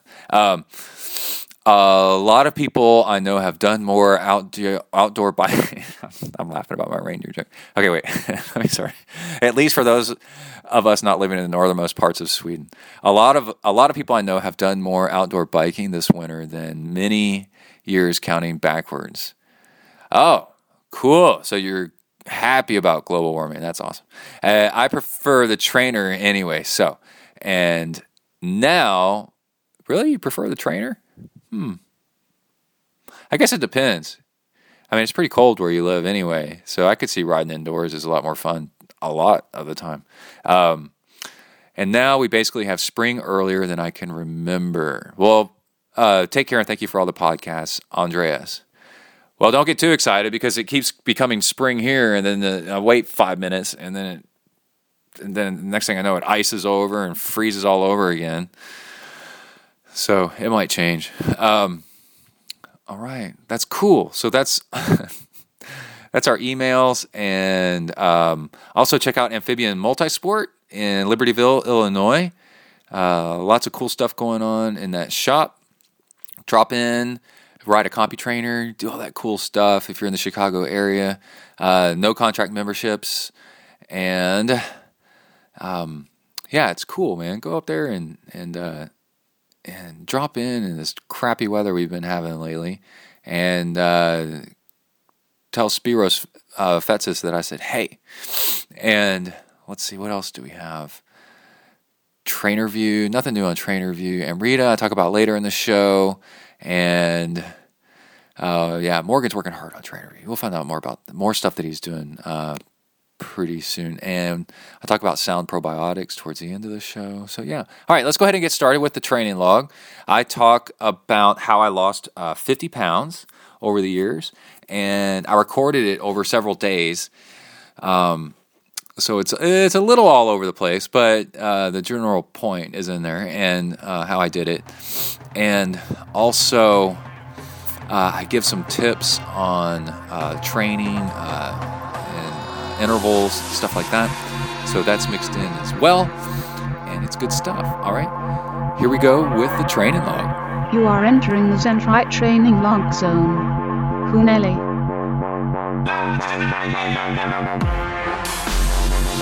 Hi everybody, my name's Brett. I'm a triathlete. Hi Brett.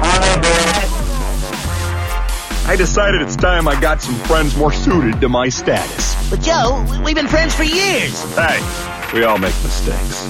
Come on, dudes, let's go exercise! Exercise! Yeah! I'm gonna do sit-ups till I poop myself! All right, welcome to a new training log. Start date, March 15th?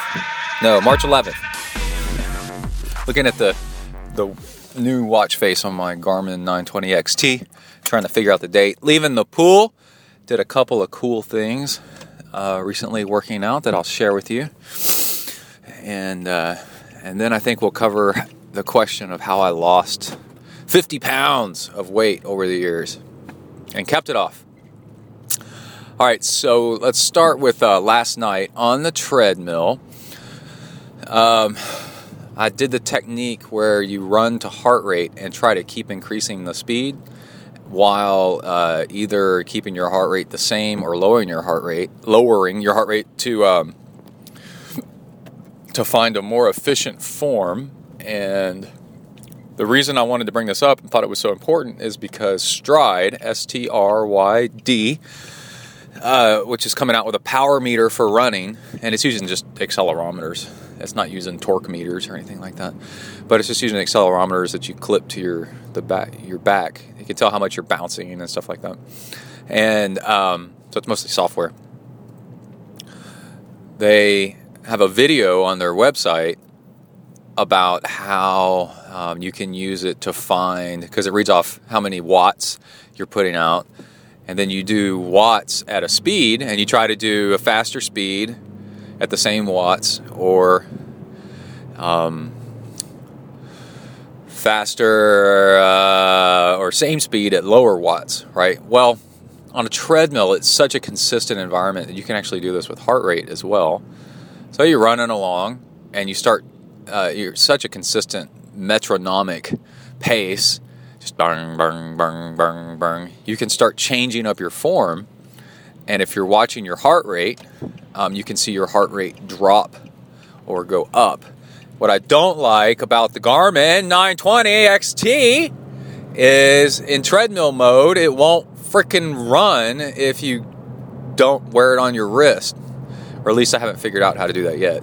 The Suunto would run, and I could mount it on the treadmill right in front of my face, and I could watch the heart rate as I ran and try to increase the speed while keeping my heart rate the same or lower.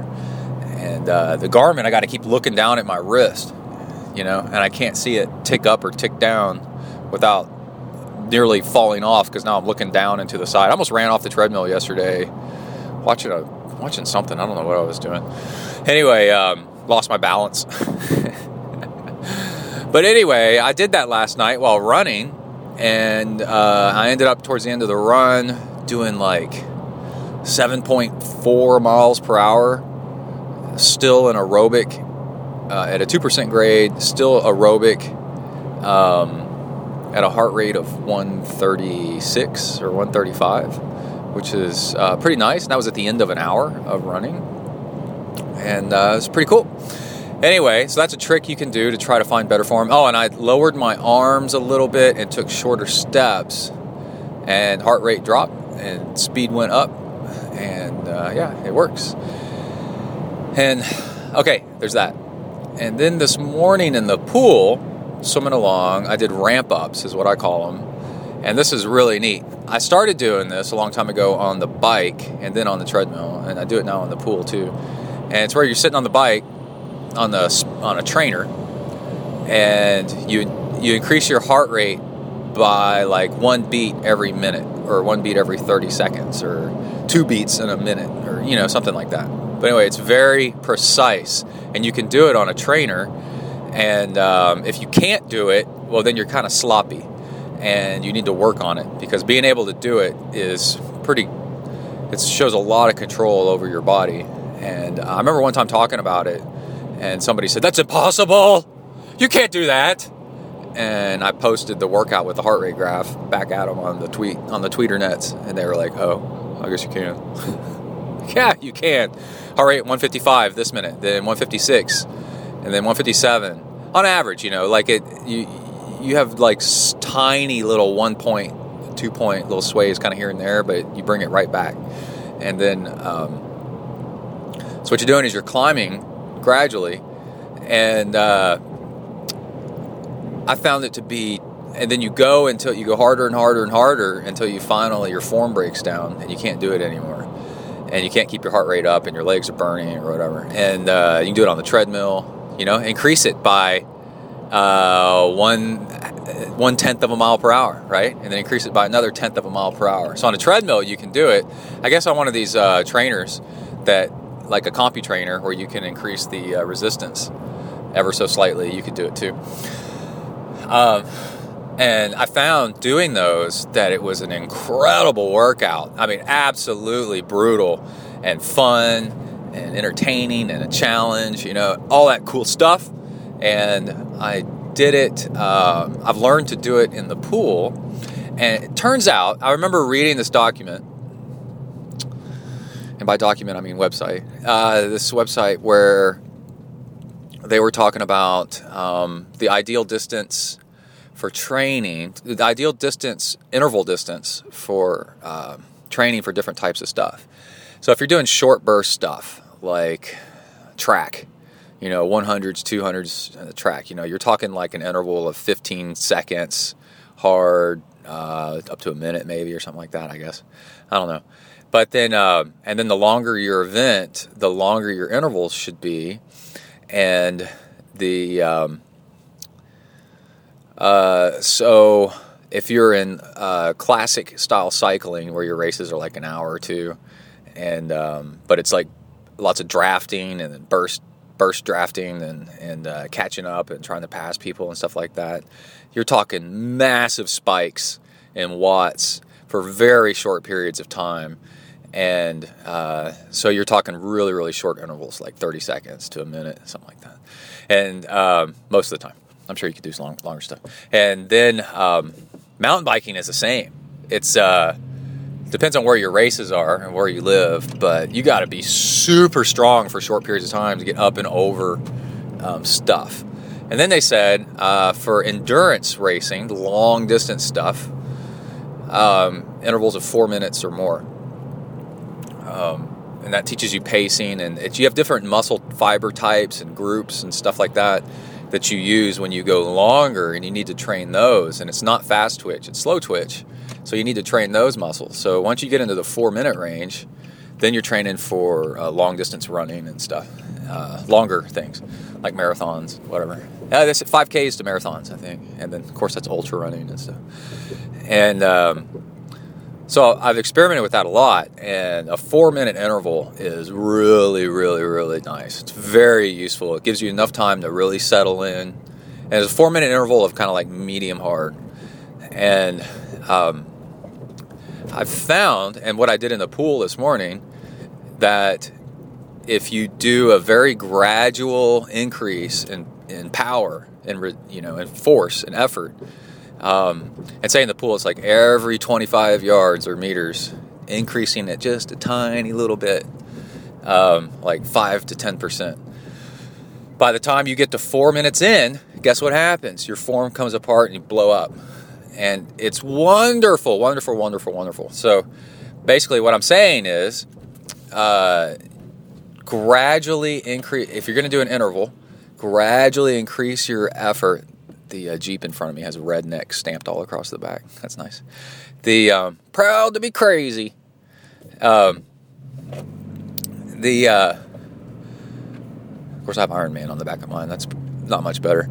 Then you increase your speed just ever so gradually. You're in that zone where you're increasing and increasing and increasing. You're training yourself to have just amazing control over effort and what's hard and what's harder and what's less hard and backing off. And then you're also training yourself to notice when your form comes apart. And you're doing the tiniest bit of peak training, like high intensity. It's very tiny because you only do it for like 30 seconds at the end of that 4 minutes and you blow up. And you're doing basically 3 minutes to 4 minutes almost of more sustained, even effort and training yourself how to hold that.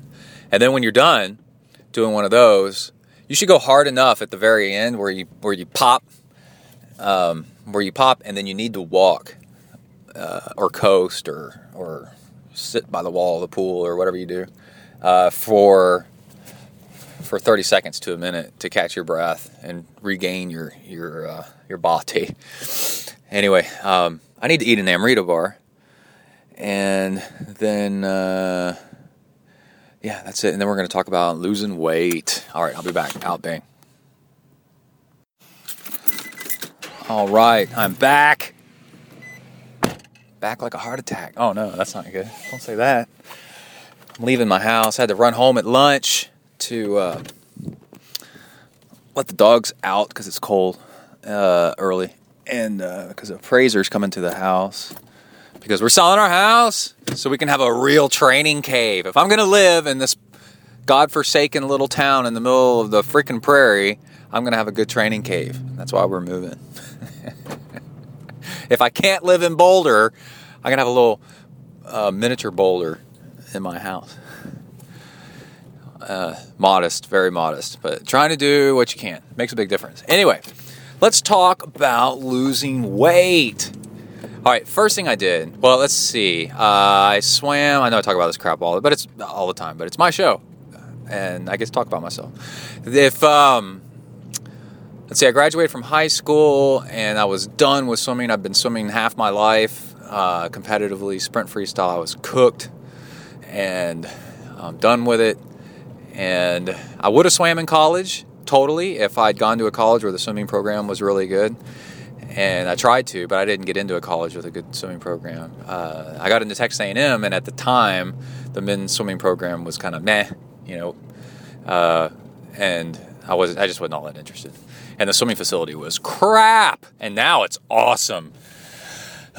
And anyway, I tried to get into Colorado College, which I would have loved to have gone to Colorado Springs, but I wasn't accepted.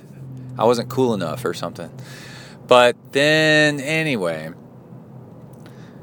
I think it's don't write a college application essay to a hippie liberal school all about your military school background.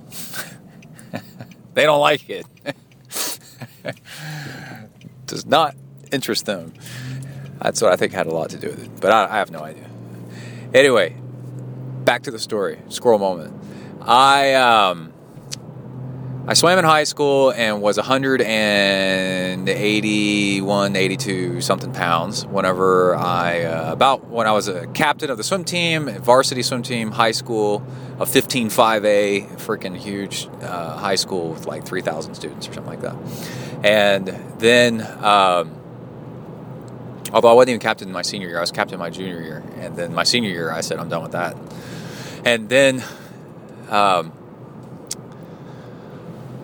was very athletic up until then. Then I got to college, and if you're a parent, don't ever tell your kids that they can't do that right now. They can do that whenever they get to college, because their idea of college is it's a freaking party zone. So I get to college, and I'm like, well, my parents always said I can do X, Y, Z whenever I go to college. Now I'm in college, so let's party. So I just drank tons of beer, smoked cigarettes, all kinds of stuff, and slowly started putting on the weight. I was in the Corps my freshman year and a little bit of my sophomore year.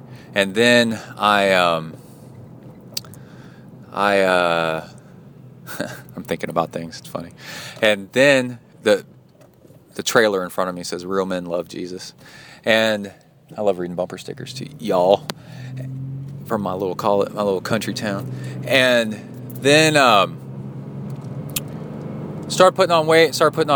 And when Emily met me, I can't remember, I was getting close to being my heaviest, but I was okay with it because I was a bouncer at a huge bar that was really rough, and I needed all the weight I could take on me to manhandle things like Texas A&M football players that were drunk and trying to start fights, and that was rare, but usually you just go, okay, you just do whatever you want.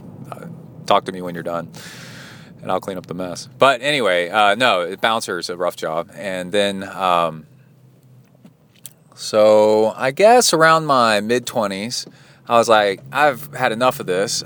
I'd slowly gone up to about 230 pounds, And I said, this is unsightly. I got a picture of me that fat, that if I could find it, I'd post it.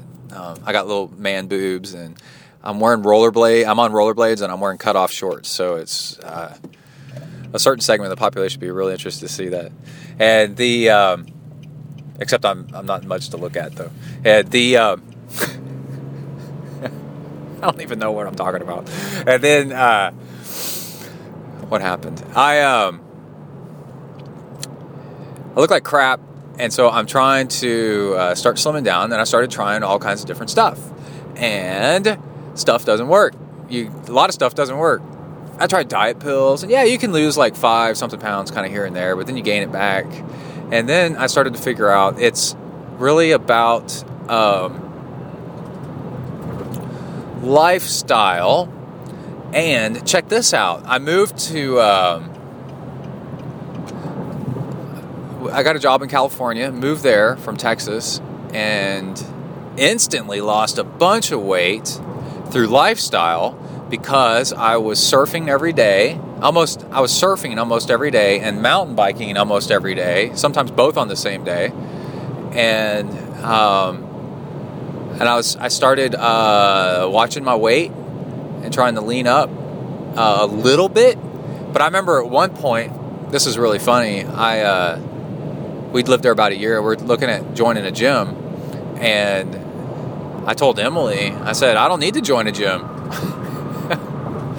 I'm doing everything right now.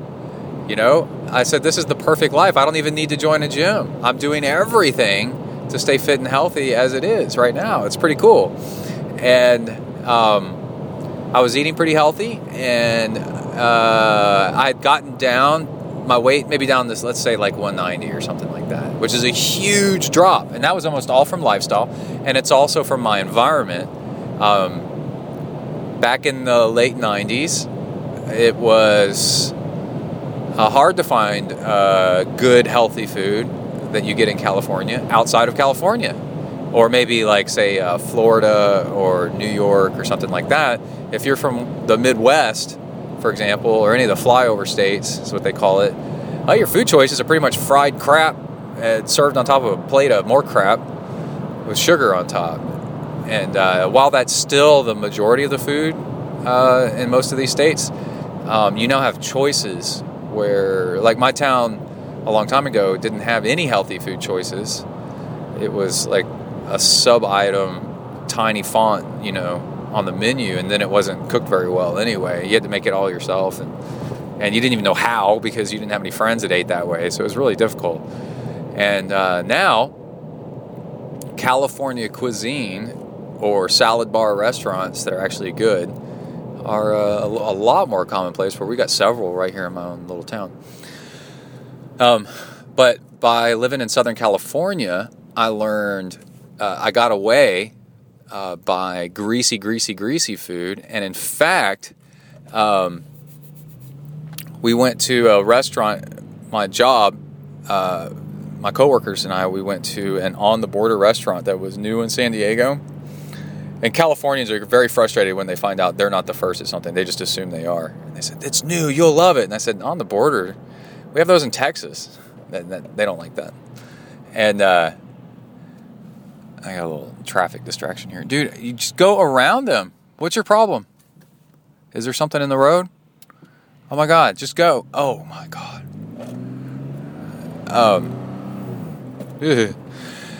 And several of my coworkers got sick. These are Californians. Got sick from, and went and threw up and stuff in the bathroom because of how greasy on the border was, because it's Tex-Mex food. And they're used to California Mexican food, which isn't anywhere near as greasy and cheesy.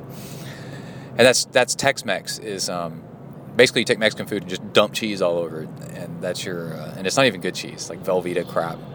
And then so anyway, that's the difference in food. So out there, I was eating clean seafood that's not deep fried, right? That's a southern thing, deep fried everything, and clean seafood that I guess was a lot less caloric, and then a a lot more greens and salads. Like, people out there actually know how to make salads, which was really nice. And just healthy stuff. And my weight was coming down. At times I was trying too hard. I remember being really hungry, trying to lose weight, and not losing weight very fast.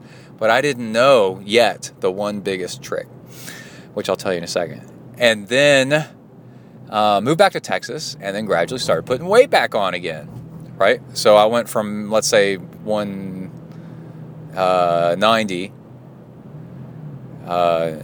I guess. I don't remember back then. And my weight started creeping back up to 220 again, right? And then I said, F this. And I started doing triathlon, but I started doing triathlon by accident. I started swimming so that when I go surf on the Texas coastline, which is a 2.5 hour drive to actually get in the water, I wouldn't be so out of shape that I could actually enjoy surfing. So I was swimming, and then the next thing I knew, I found myself doing triathlons. And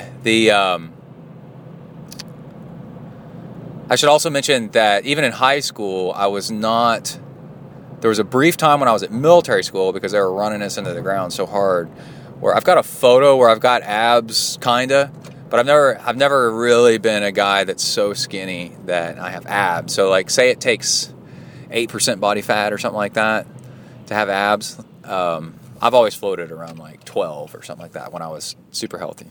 And that's just the way I eat or something. Anyway, I was about to say, you don't ever want to say, that's just the way I am, because a lot of times that's a mistake. That's the way you've chosen to be. When somebody says, well, I just have a sweet tooth. Well, no, not necessarily. You're just so used to eating sweets that you think you need them, and that's changeable. There's a lot of stuff that's changeable that you think is you, so just don't label yourself as something. And then, anyway, I'm floating around above 200 again, and I'm doing Clydesdale triathlon races, and I'm like, I know that my fittest, my ideal body weight is not this heavy, and it should be lighter, and I'm going to start trying to lose weight to perform better in triathlon, and to try to get some body shape back to look better and stuff like that. I mean, Emily's really good looking, my wife, and I need to keep her around, so I can't let myself get too sloppy, or she'll start window shopping probably and be like, I'll get some other guy with a better body, I'm just teasing, I hope. All right, so that's where we are, and I'm actually going to run into Freebirds right now and eat something, and something healthy with veggies, and I'll be back in just a second and tell you more. Because I finally do. I get my weight down to 165 or something like that. It was crazy, which was too skinny. And I'll tell you about that in a second. Hold on. All right, I'm back. Had more house appraiser stuff had to take care of. Okay. If you're a house appraiser, maybe it's the wrong career for you if you're afraid of dogs. Just saying. Especially dogs that aren't mean. You have to always go in people's houses. It must drive you crazy. So I'm trying to lose weight again, and now I'm out of the environment. Because if your environment's right, you can be skinny. So, like, there's maps of the United States, for example, where it shows the healthiest, skinniest people live in certain states. Like Alaska is actually one of the healthiest, skinniest states, and then the states that are worse, the worst. It's cultural stuff. It's the food they eat and the what they think is cool and important to do, which is sit around. Let's say it's Georgia, sit around and eat fried foods and watch football, which is a lot of the South. You're going to end up being sedentary and eating too much crap, and you're going to be overweight and have all kinds of health issues, and that has to do with your environment. So now I'm back in Texas. And my environment is not helping me. I'm having trouble. I'm trying to lose weight. So I'm starting to try to figure out, I'm going to have to figure this out on my own. I cannot rely on my environment to get me skinny like it did in California. And so I'm struggling. I'm trying different things, struggling. And then I hit the Holy Grail. And then that led me to many Holy Grails. The 3-pack bonanza. The first thing was, I read somewhere that almost all successfully weight loss people, whatever, have one thing in common, is that they weigh themselves on a regular basis, like daily. And then that way they know, right? They know if they're gaining weight or losing weight. And so I read that and I was like, it's a $30 investment to go get a scale. I went to Target and I got a scale, a digital scale. It had the Biggest Loser sticker on it because that's was the TV show that was famous at the time. And I don't trust this car. Are you turning or not? Blinkers help, dude. And then the, so it's digital down to a tenth. And it'll do like body fat and stuff like that. But that's kind of relevant, but not so much. And then, so I started weighing myself every day. This is the thing. Same time every day. Try to make it either before or after you poop, the same time. Like if you poop every morning and you're going to, then weigh yourself afterwards, I guess. But just make it consistent, make everything consistent. Weigh yourself every day in your underwear, and after you've gotten up so it's in I put it in my kitchen on my way to the coffee machine. So I get up in the morning, and while I'm waiting for my coffee to make, I go pee, and then I weigh myself, right? And you can tell down to a tenth of a pound the impact of whatever you did yesterday, what it did to you. And that is where you start learning a lot about what in the hell you're doing to your body. And still, it's not perfect because it's 90% perfect. But what I noticed was a bunch of things. You get really good at losing weight in the short term because you start to figure out what actually loses weight, and then you can get good at it, and then you can lose too much weight, and then you crash and burn and bounce back and put a whole bunch of weight back on because it's unsustainable. So weighing yourself every day, some people say, well, don't do it every day. I say do it every day, but take it with a grain of salt, right? And kind of learn and speaking of grain of salt, like a lot of sodium the day before, which makes you hold on to water. Did you exercise a lot? And so you sweat it out a lot. Now you're dehydrated. So there's a lot of stuff that it can tell you what happened yesterday, how it impacted your body, hydration-wise. Because if you lose a lot of weight in one day, like a pound in a day, that's water, and you're probably dehydrated, right? So now this is becoming useful. You can say, you put some water back on, or expect it to bounce back, right? So what you're looking for is a trend. Oh, and then on your phone you can do like an app that graphs your weight, and I don't have any off the top of my head. Garmin's Garmin Connect app has a little graph of weight in there. It's not that easy to use, but it's okay. And so you can start to see a trend up or down. The thing is if you wait too long, then you don't know if what you're doing is working. And then it really hits home what it actually takes to lose weight, right? Like how hungry do you have to actually get? What portion sizes do you have to actually eat to lose weight? And without a scale, you may think that you're doing the right thing, but you're only weighing yourself once every week, or when you happen across a scale every so many days or a month, then you don't know if what's working or not. And it's such a random shot in the dark. Why not figure out what actually works? Okay, so with the scale, I started figuring out what actually works. What I've figured out over all these years and all the different diets and stuff that I've tried is that almost everything works, right? It's the fact that you're trying is what is making you lose weight.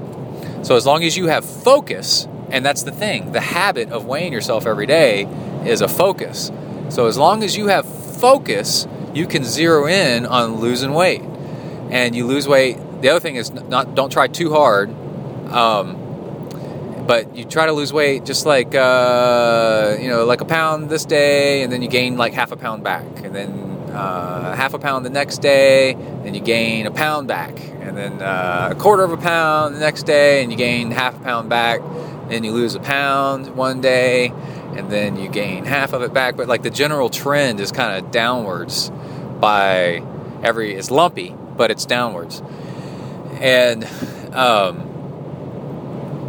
so let's see, I was vegan, I was raw vegan, I've been high fat, I've been low carb, and all this stuff, and it all works because what you're doing, if you're excluding, if you're doing a diet where you're excluding a food group, like say you're vegan, well, that's going to work because you're making it so much harder to find food that you're actually going to be hungrier, and you're going to lose weight.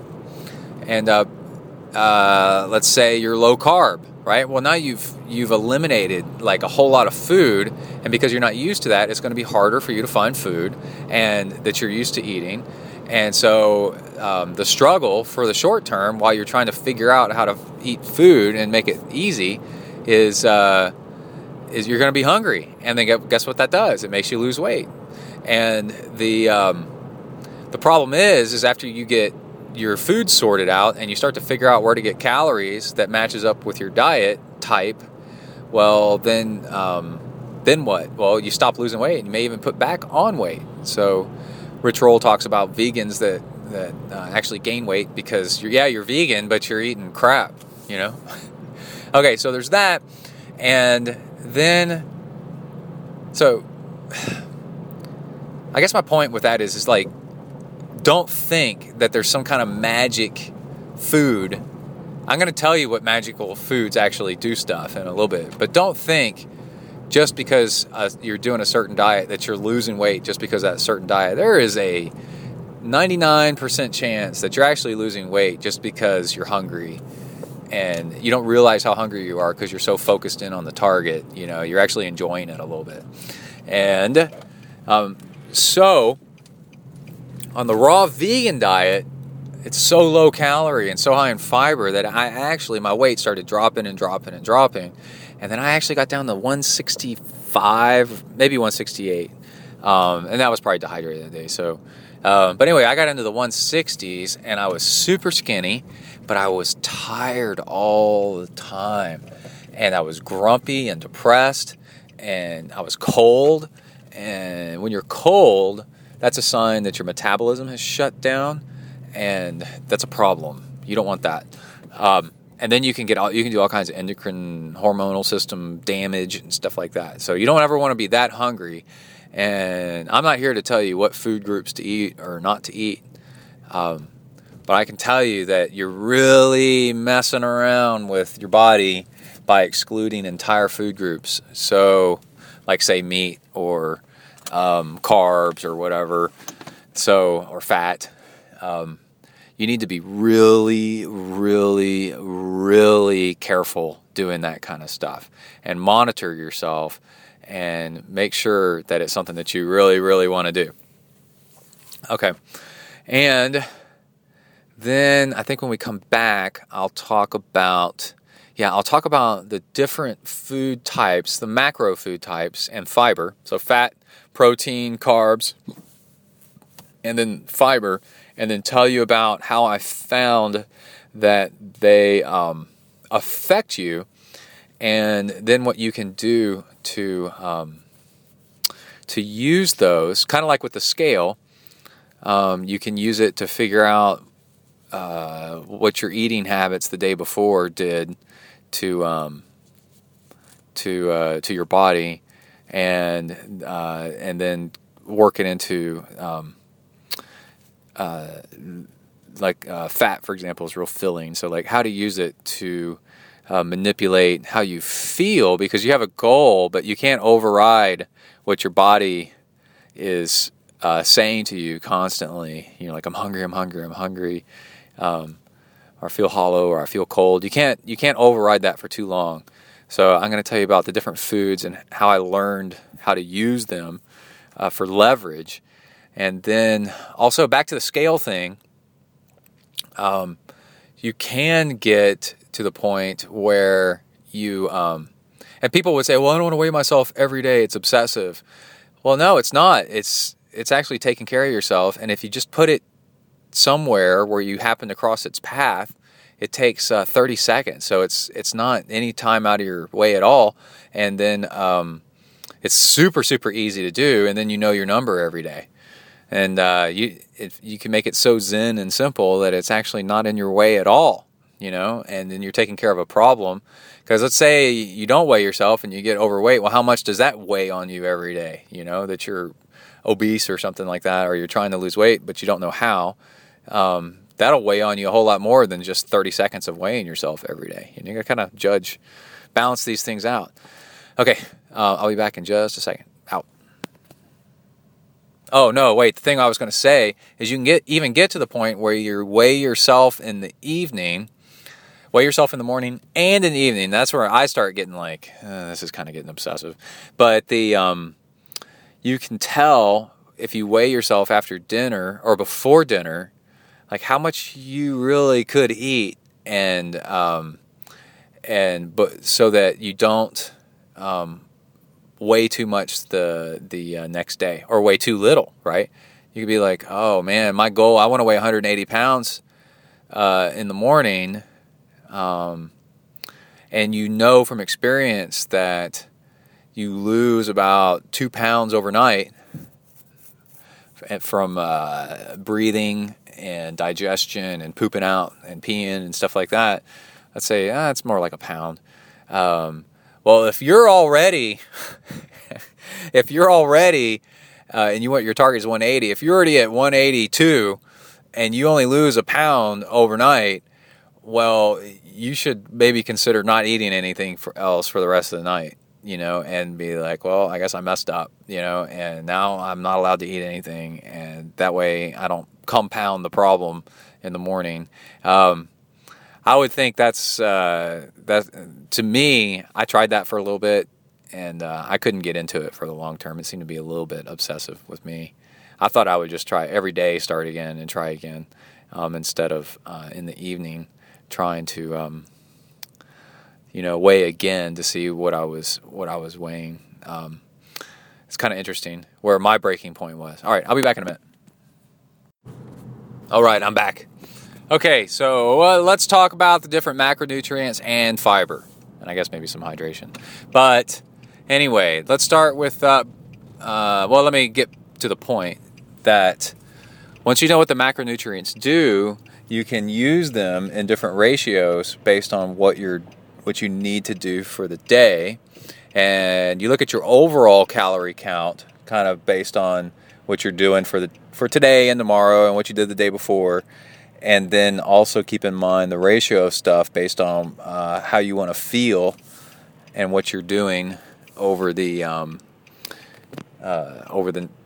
next few hours and day and such like that. So you should always eat based on how you want to feel in the next hour or 2 or 3, and half hour if you're talking about sugar. Okay, so carbs. Let's start with carbs. Now let's start with fat. And fat will make you feel full. It can even make you feel greasy, like I was saying earlier, and sick to your stomach with too much fat. And you can leverage that if you want to feel fuller and not eat as much. You can actually eat more fat. And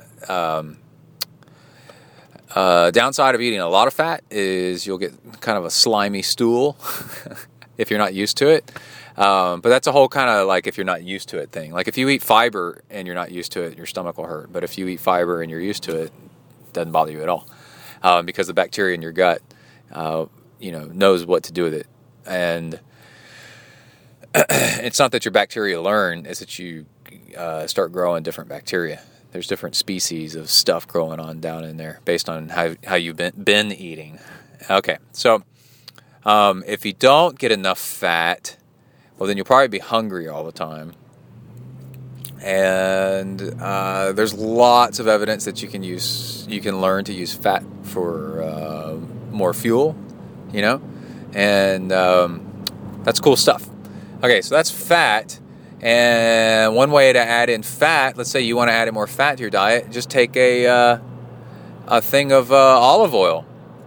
Oh, crap. I had a thing of olive oil, and where did I put it? Take a thing of olive oil and drizzle it on your food, and now you've added some fat to your food, and you'll be fuller longer. Super simple.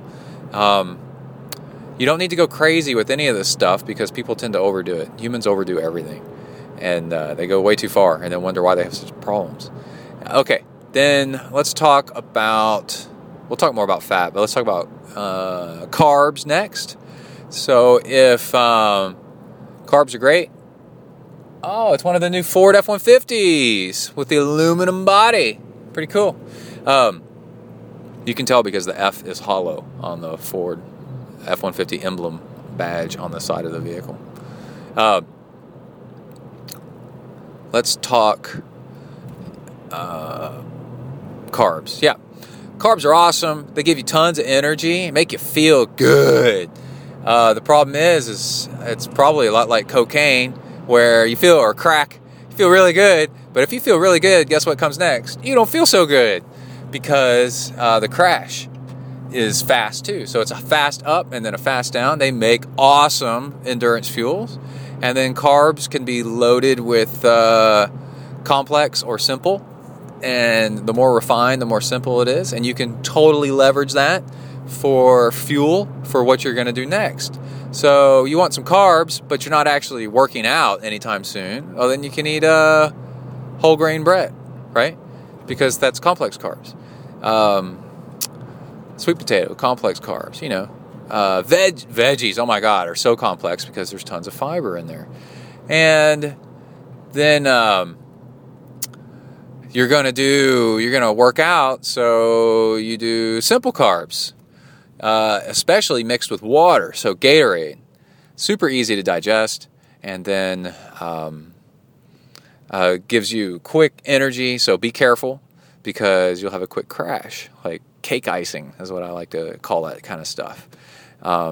Candy, basically. And as my mom would say, that's not food, that's candy. When she's talking about stuff that people serve, especially to children, and they call it food, but it's so loaded with sugar, it's actually candy.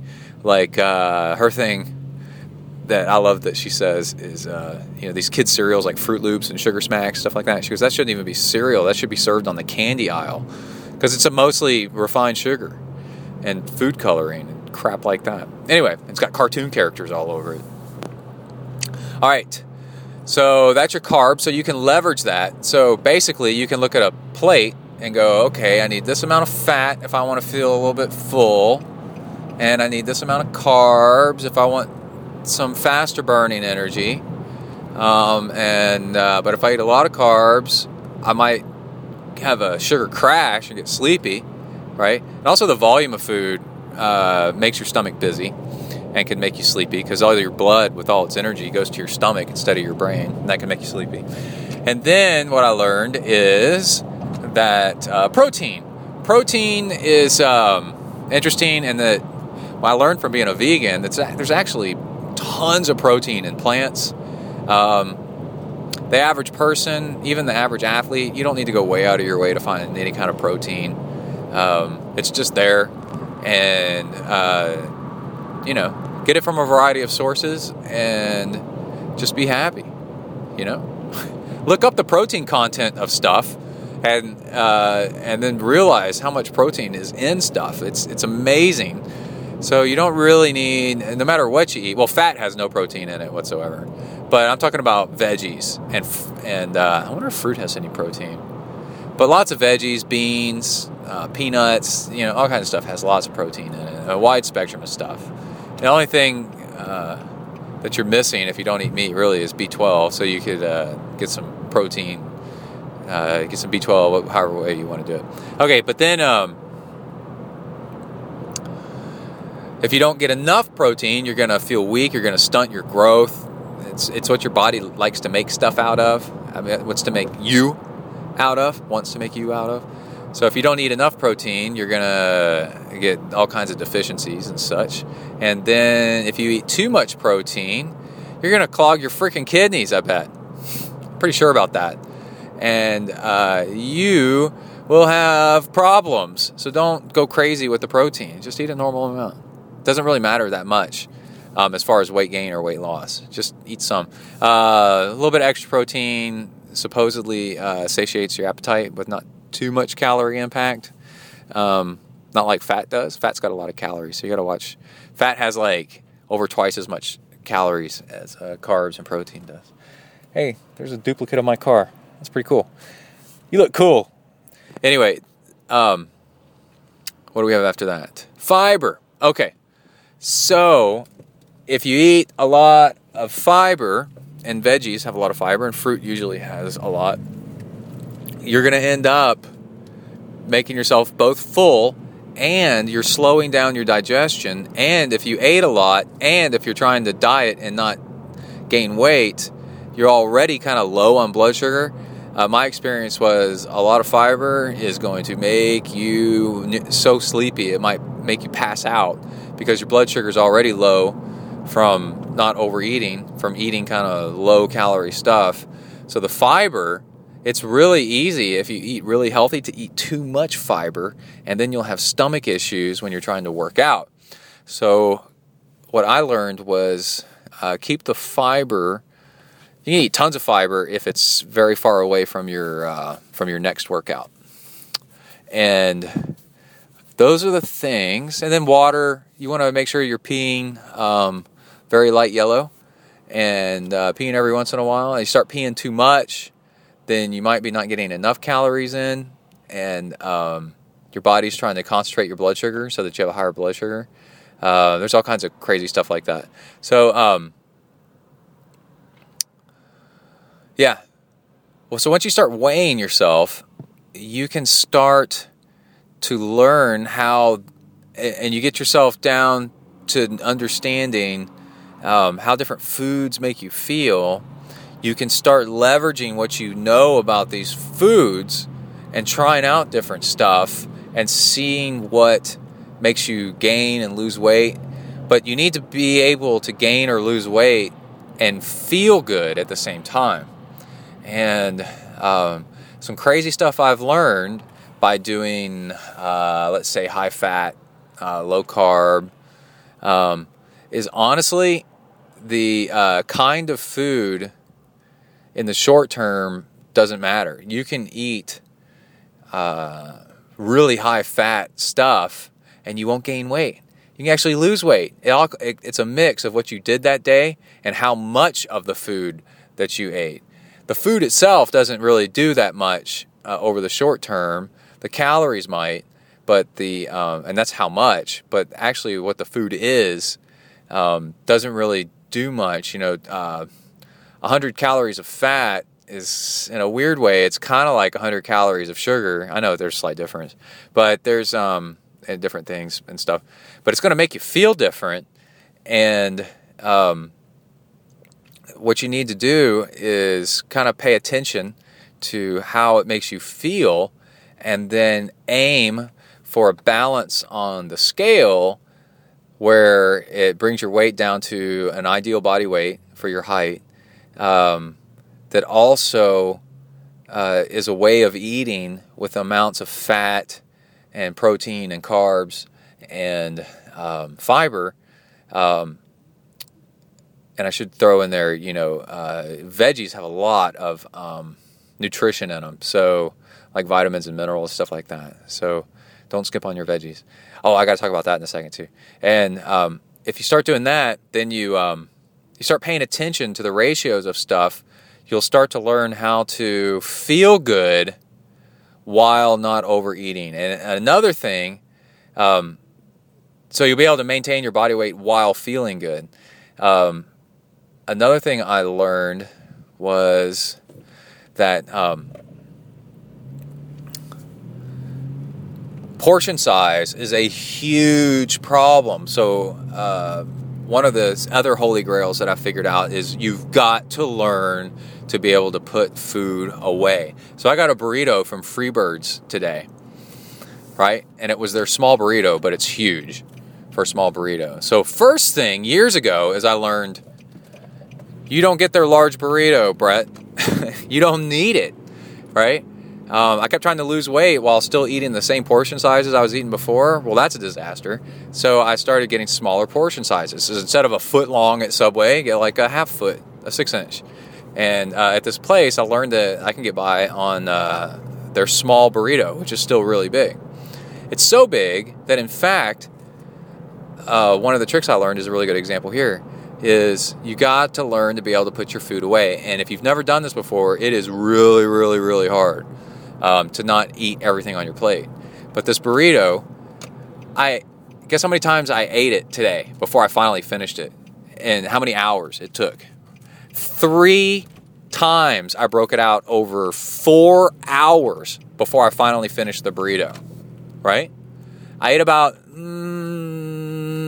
almost half of it for lunch, and then I wrapped it up in foil that they have at the restaurant, and then took it with me in my car back to work. And about an hour later, I was kind of hungry again, and so then I ate about half of what was left.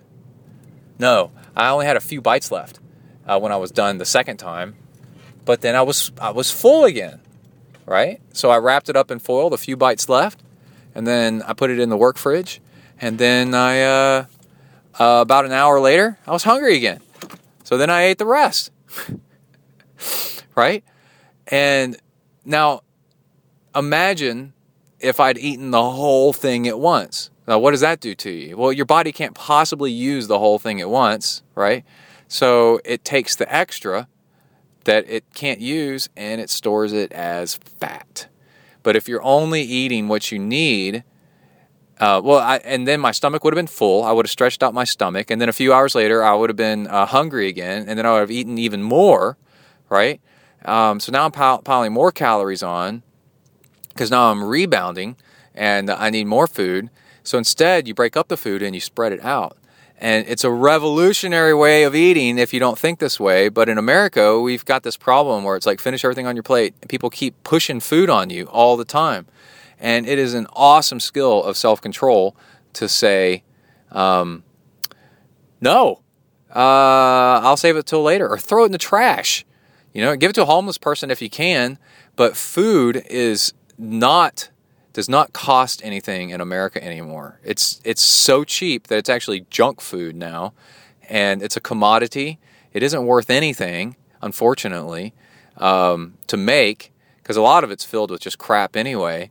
So you got to unlearn that food is valuable. Now, if it's an expensive meal with a loved one, that's a valuable meal, right?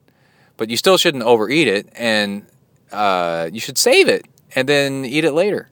The parts of it that you're not hungry for. So you got to learn how to stop when you start getting full, and then put it away and save it for later. That was like my final 10 pounds, was learning to not finish everything on my plate and just put it away, either throw it away or put it away and eat it later. And it's really hard to do it first, but once you do it a few times, you're like, wow, that is a lot of calories that adds up that you don't need to be eating. It's actually pretty amazing. All right, I got to pick up Kai from school, and I'll be back in a minute. All right, I'm back. Okay, so now the final piece of the picture is the last item in the Holy Grail, is knowing if you're hungry or not. So I managed to conquer this with the help of a really cool book called Am I Hungry? And it's a very small book. Very well written, but not hugely popular or anything like that, because it gives advice that isn't all that gimmicky or markety that doesn't sell bazillion copies, because it's just plain and simple advice. It's actually really good. And of course, that's not going to sell. And it's the coolest thing about the book. I think I got a paperback copy of it. I found it online, Amazon or something like that. Maybe it is online and you get a digital copy of it or whatever. But anyway, it's called Am I Hungry? And the coolest thing in the book is how it proclaims towards the beginning that the author figured out, and I think the author might be a doctor of nutrition or something like that, that basically you can eat whatever you want. So you don't have to deny yourself food and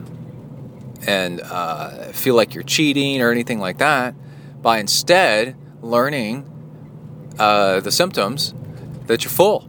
And your body's telling you all the time whether it's full or not. And then once you learn what the scale and the different macronutrients of how different foods make you feel, then you can eat different ways. You can eat all different kinds of stuff and not gain weight. And just last week, I ate Burger King with French fries, a Burger King burger with French fries, and drank 2 beers all in the same day. And still lost like half a pound or a quarter of a pound. Now, that is full of sugar and, carbs and starch, fat, meat, it's just crap. And I ate all that and I still lost a quarter of a pound because I ate it knowing kind of what else I needed to do the rest of the day so that I didn't gain a ton of weight from eating that way, right? And that's all from experience. It's pretty neat. So again, the book is Am I Hungry? And so you learn that you're starting to fill up. So put the food away, like I said, was another tip. And then you can actually and say, you're not going to be able to eat for a while today. For example, let's say you're about to go into a meeting and it's a long meeting. So what should you eat? Especially, let's say, or you're going to do something where you can't eat for a while, and then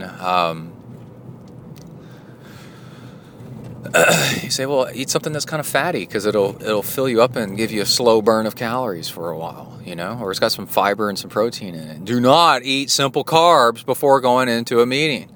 And then the other thing is, the last piece that is huge is learn. Oh, what was it? Start respecting yourself and demanding of yourself to not let yourself get caught in a situation, unless it's unavoidable or totally by accident, but where you don't have healthy food with you, right?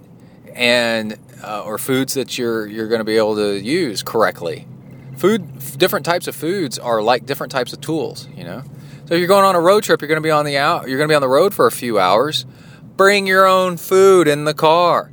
Or don't stop at McDonald's. Stop at a grocery store, which there's tons of grocery stores along the highway. And with your phone, you ought to be able to find a grocery store on maps.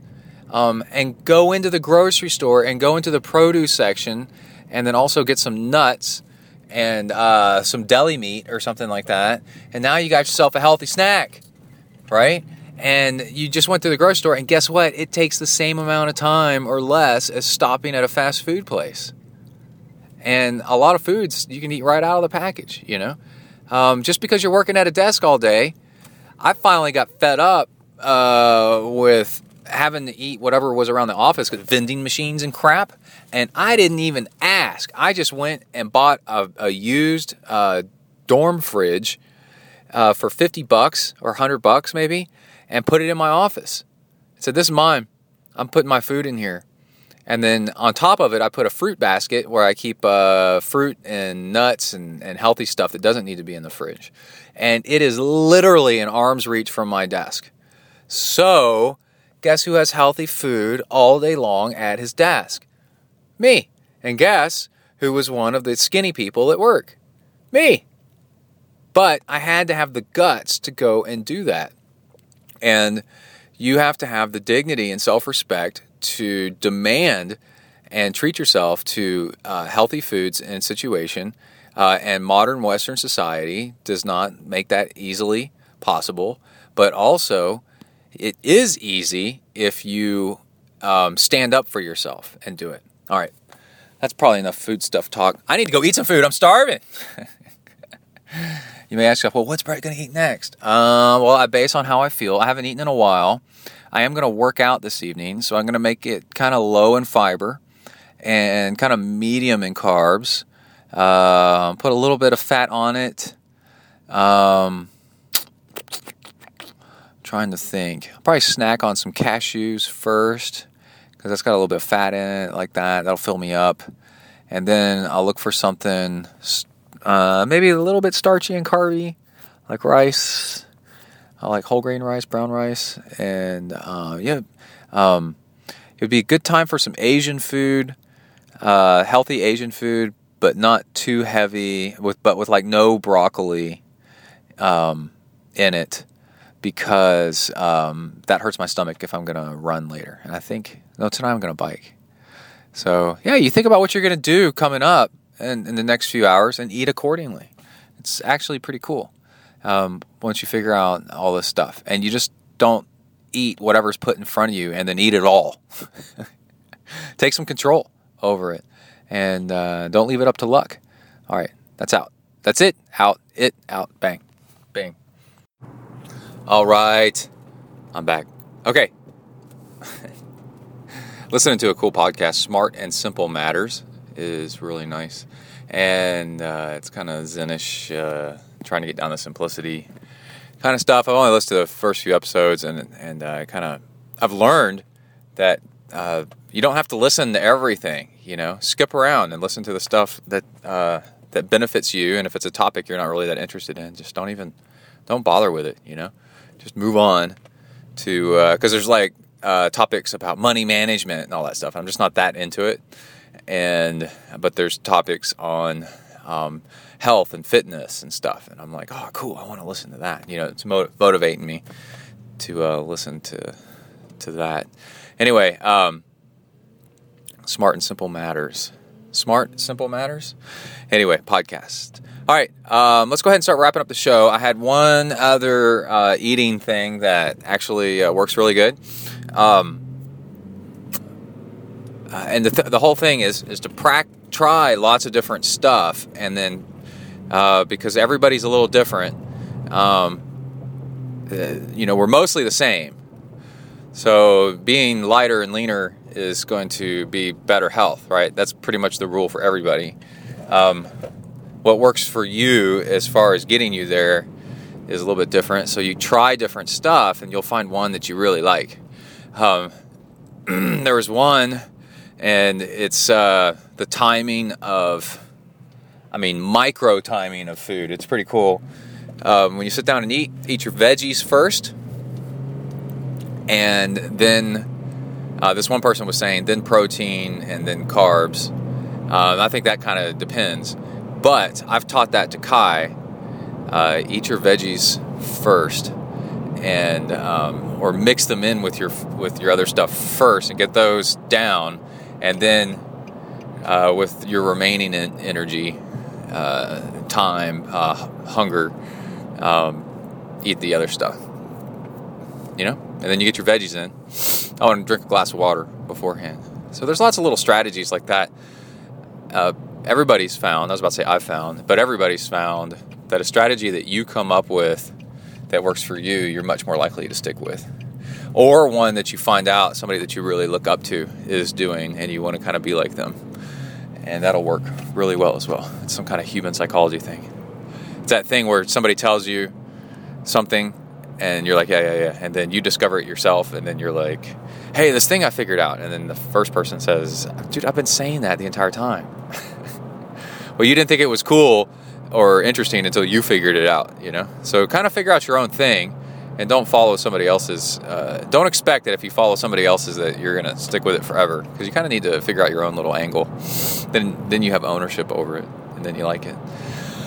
All right, we have sponsors real quick. I want to mention Sound Probiotics are super, super good for you. Your body has a whole lot of bacteria going on in your gut. That's what it is. That sounded like poor sentence structure, but it is. Your body is bacteria going on in your gut. And you can promote the growth of better bacteria by eating certain foods and taking certain probiotics. And Sound Probiotics are made specifically for athletes, so it's super cool. And the guys behind Sound Probiotics sent me an email and said, hey, they just signed Maddie Boom Boom Reed. And that guy knows what he's doing. So, you couldn't go wrong with that. And let me see, they had another sponsor, a Cannondale sponsored pro mountain biker or Olympian, I think. Let me see. Or Maddie Reed is an Olympian. And let me pull it up. I just had it up and then I closed it. Oh my God, where did it go? Oh my God. Sam Schultz. Hey, Team Cannondale. That is really, really cool. So you can get Sound Probiotics. It's a pill you take once a day. I just took mine like half an hour ago. And the real upside is you're much less likely to get sick. And then that won't interrupt your training. And it's super convenient.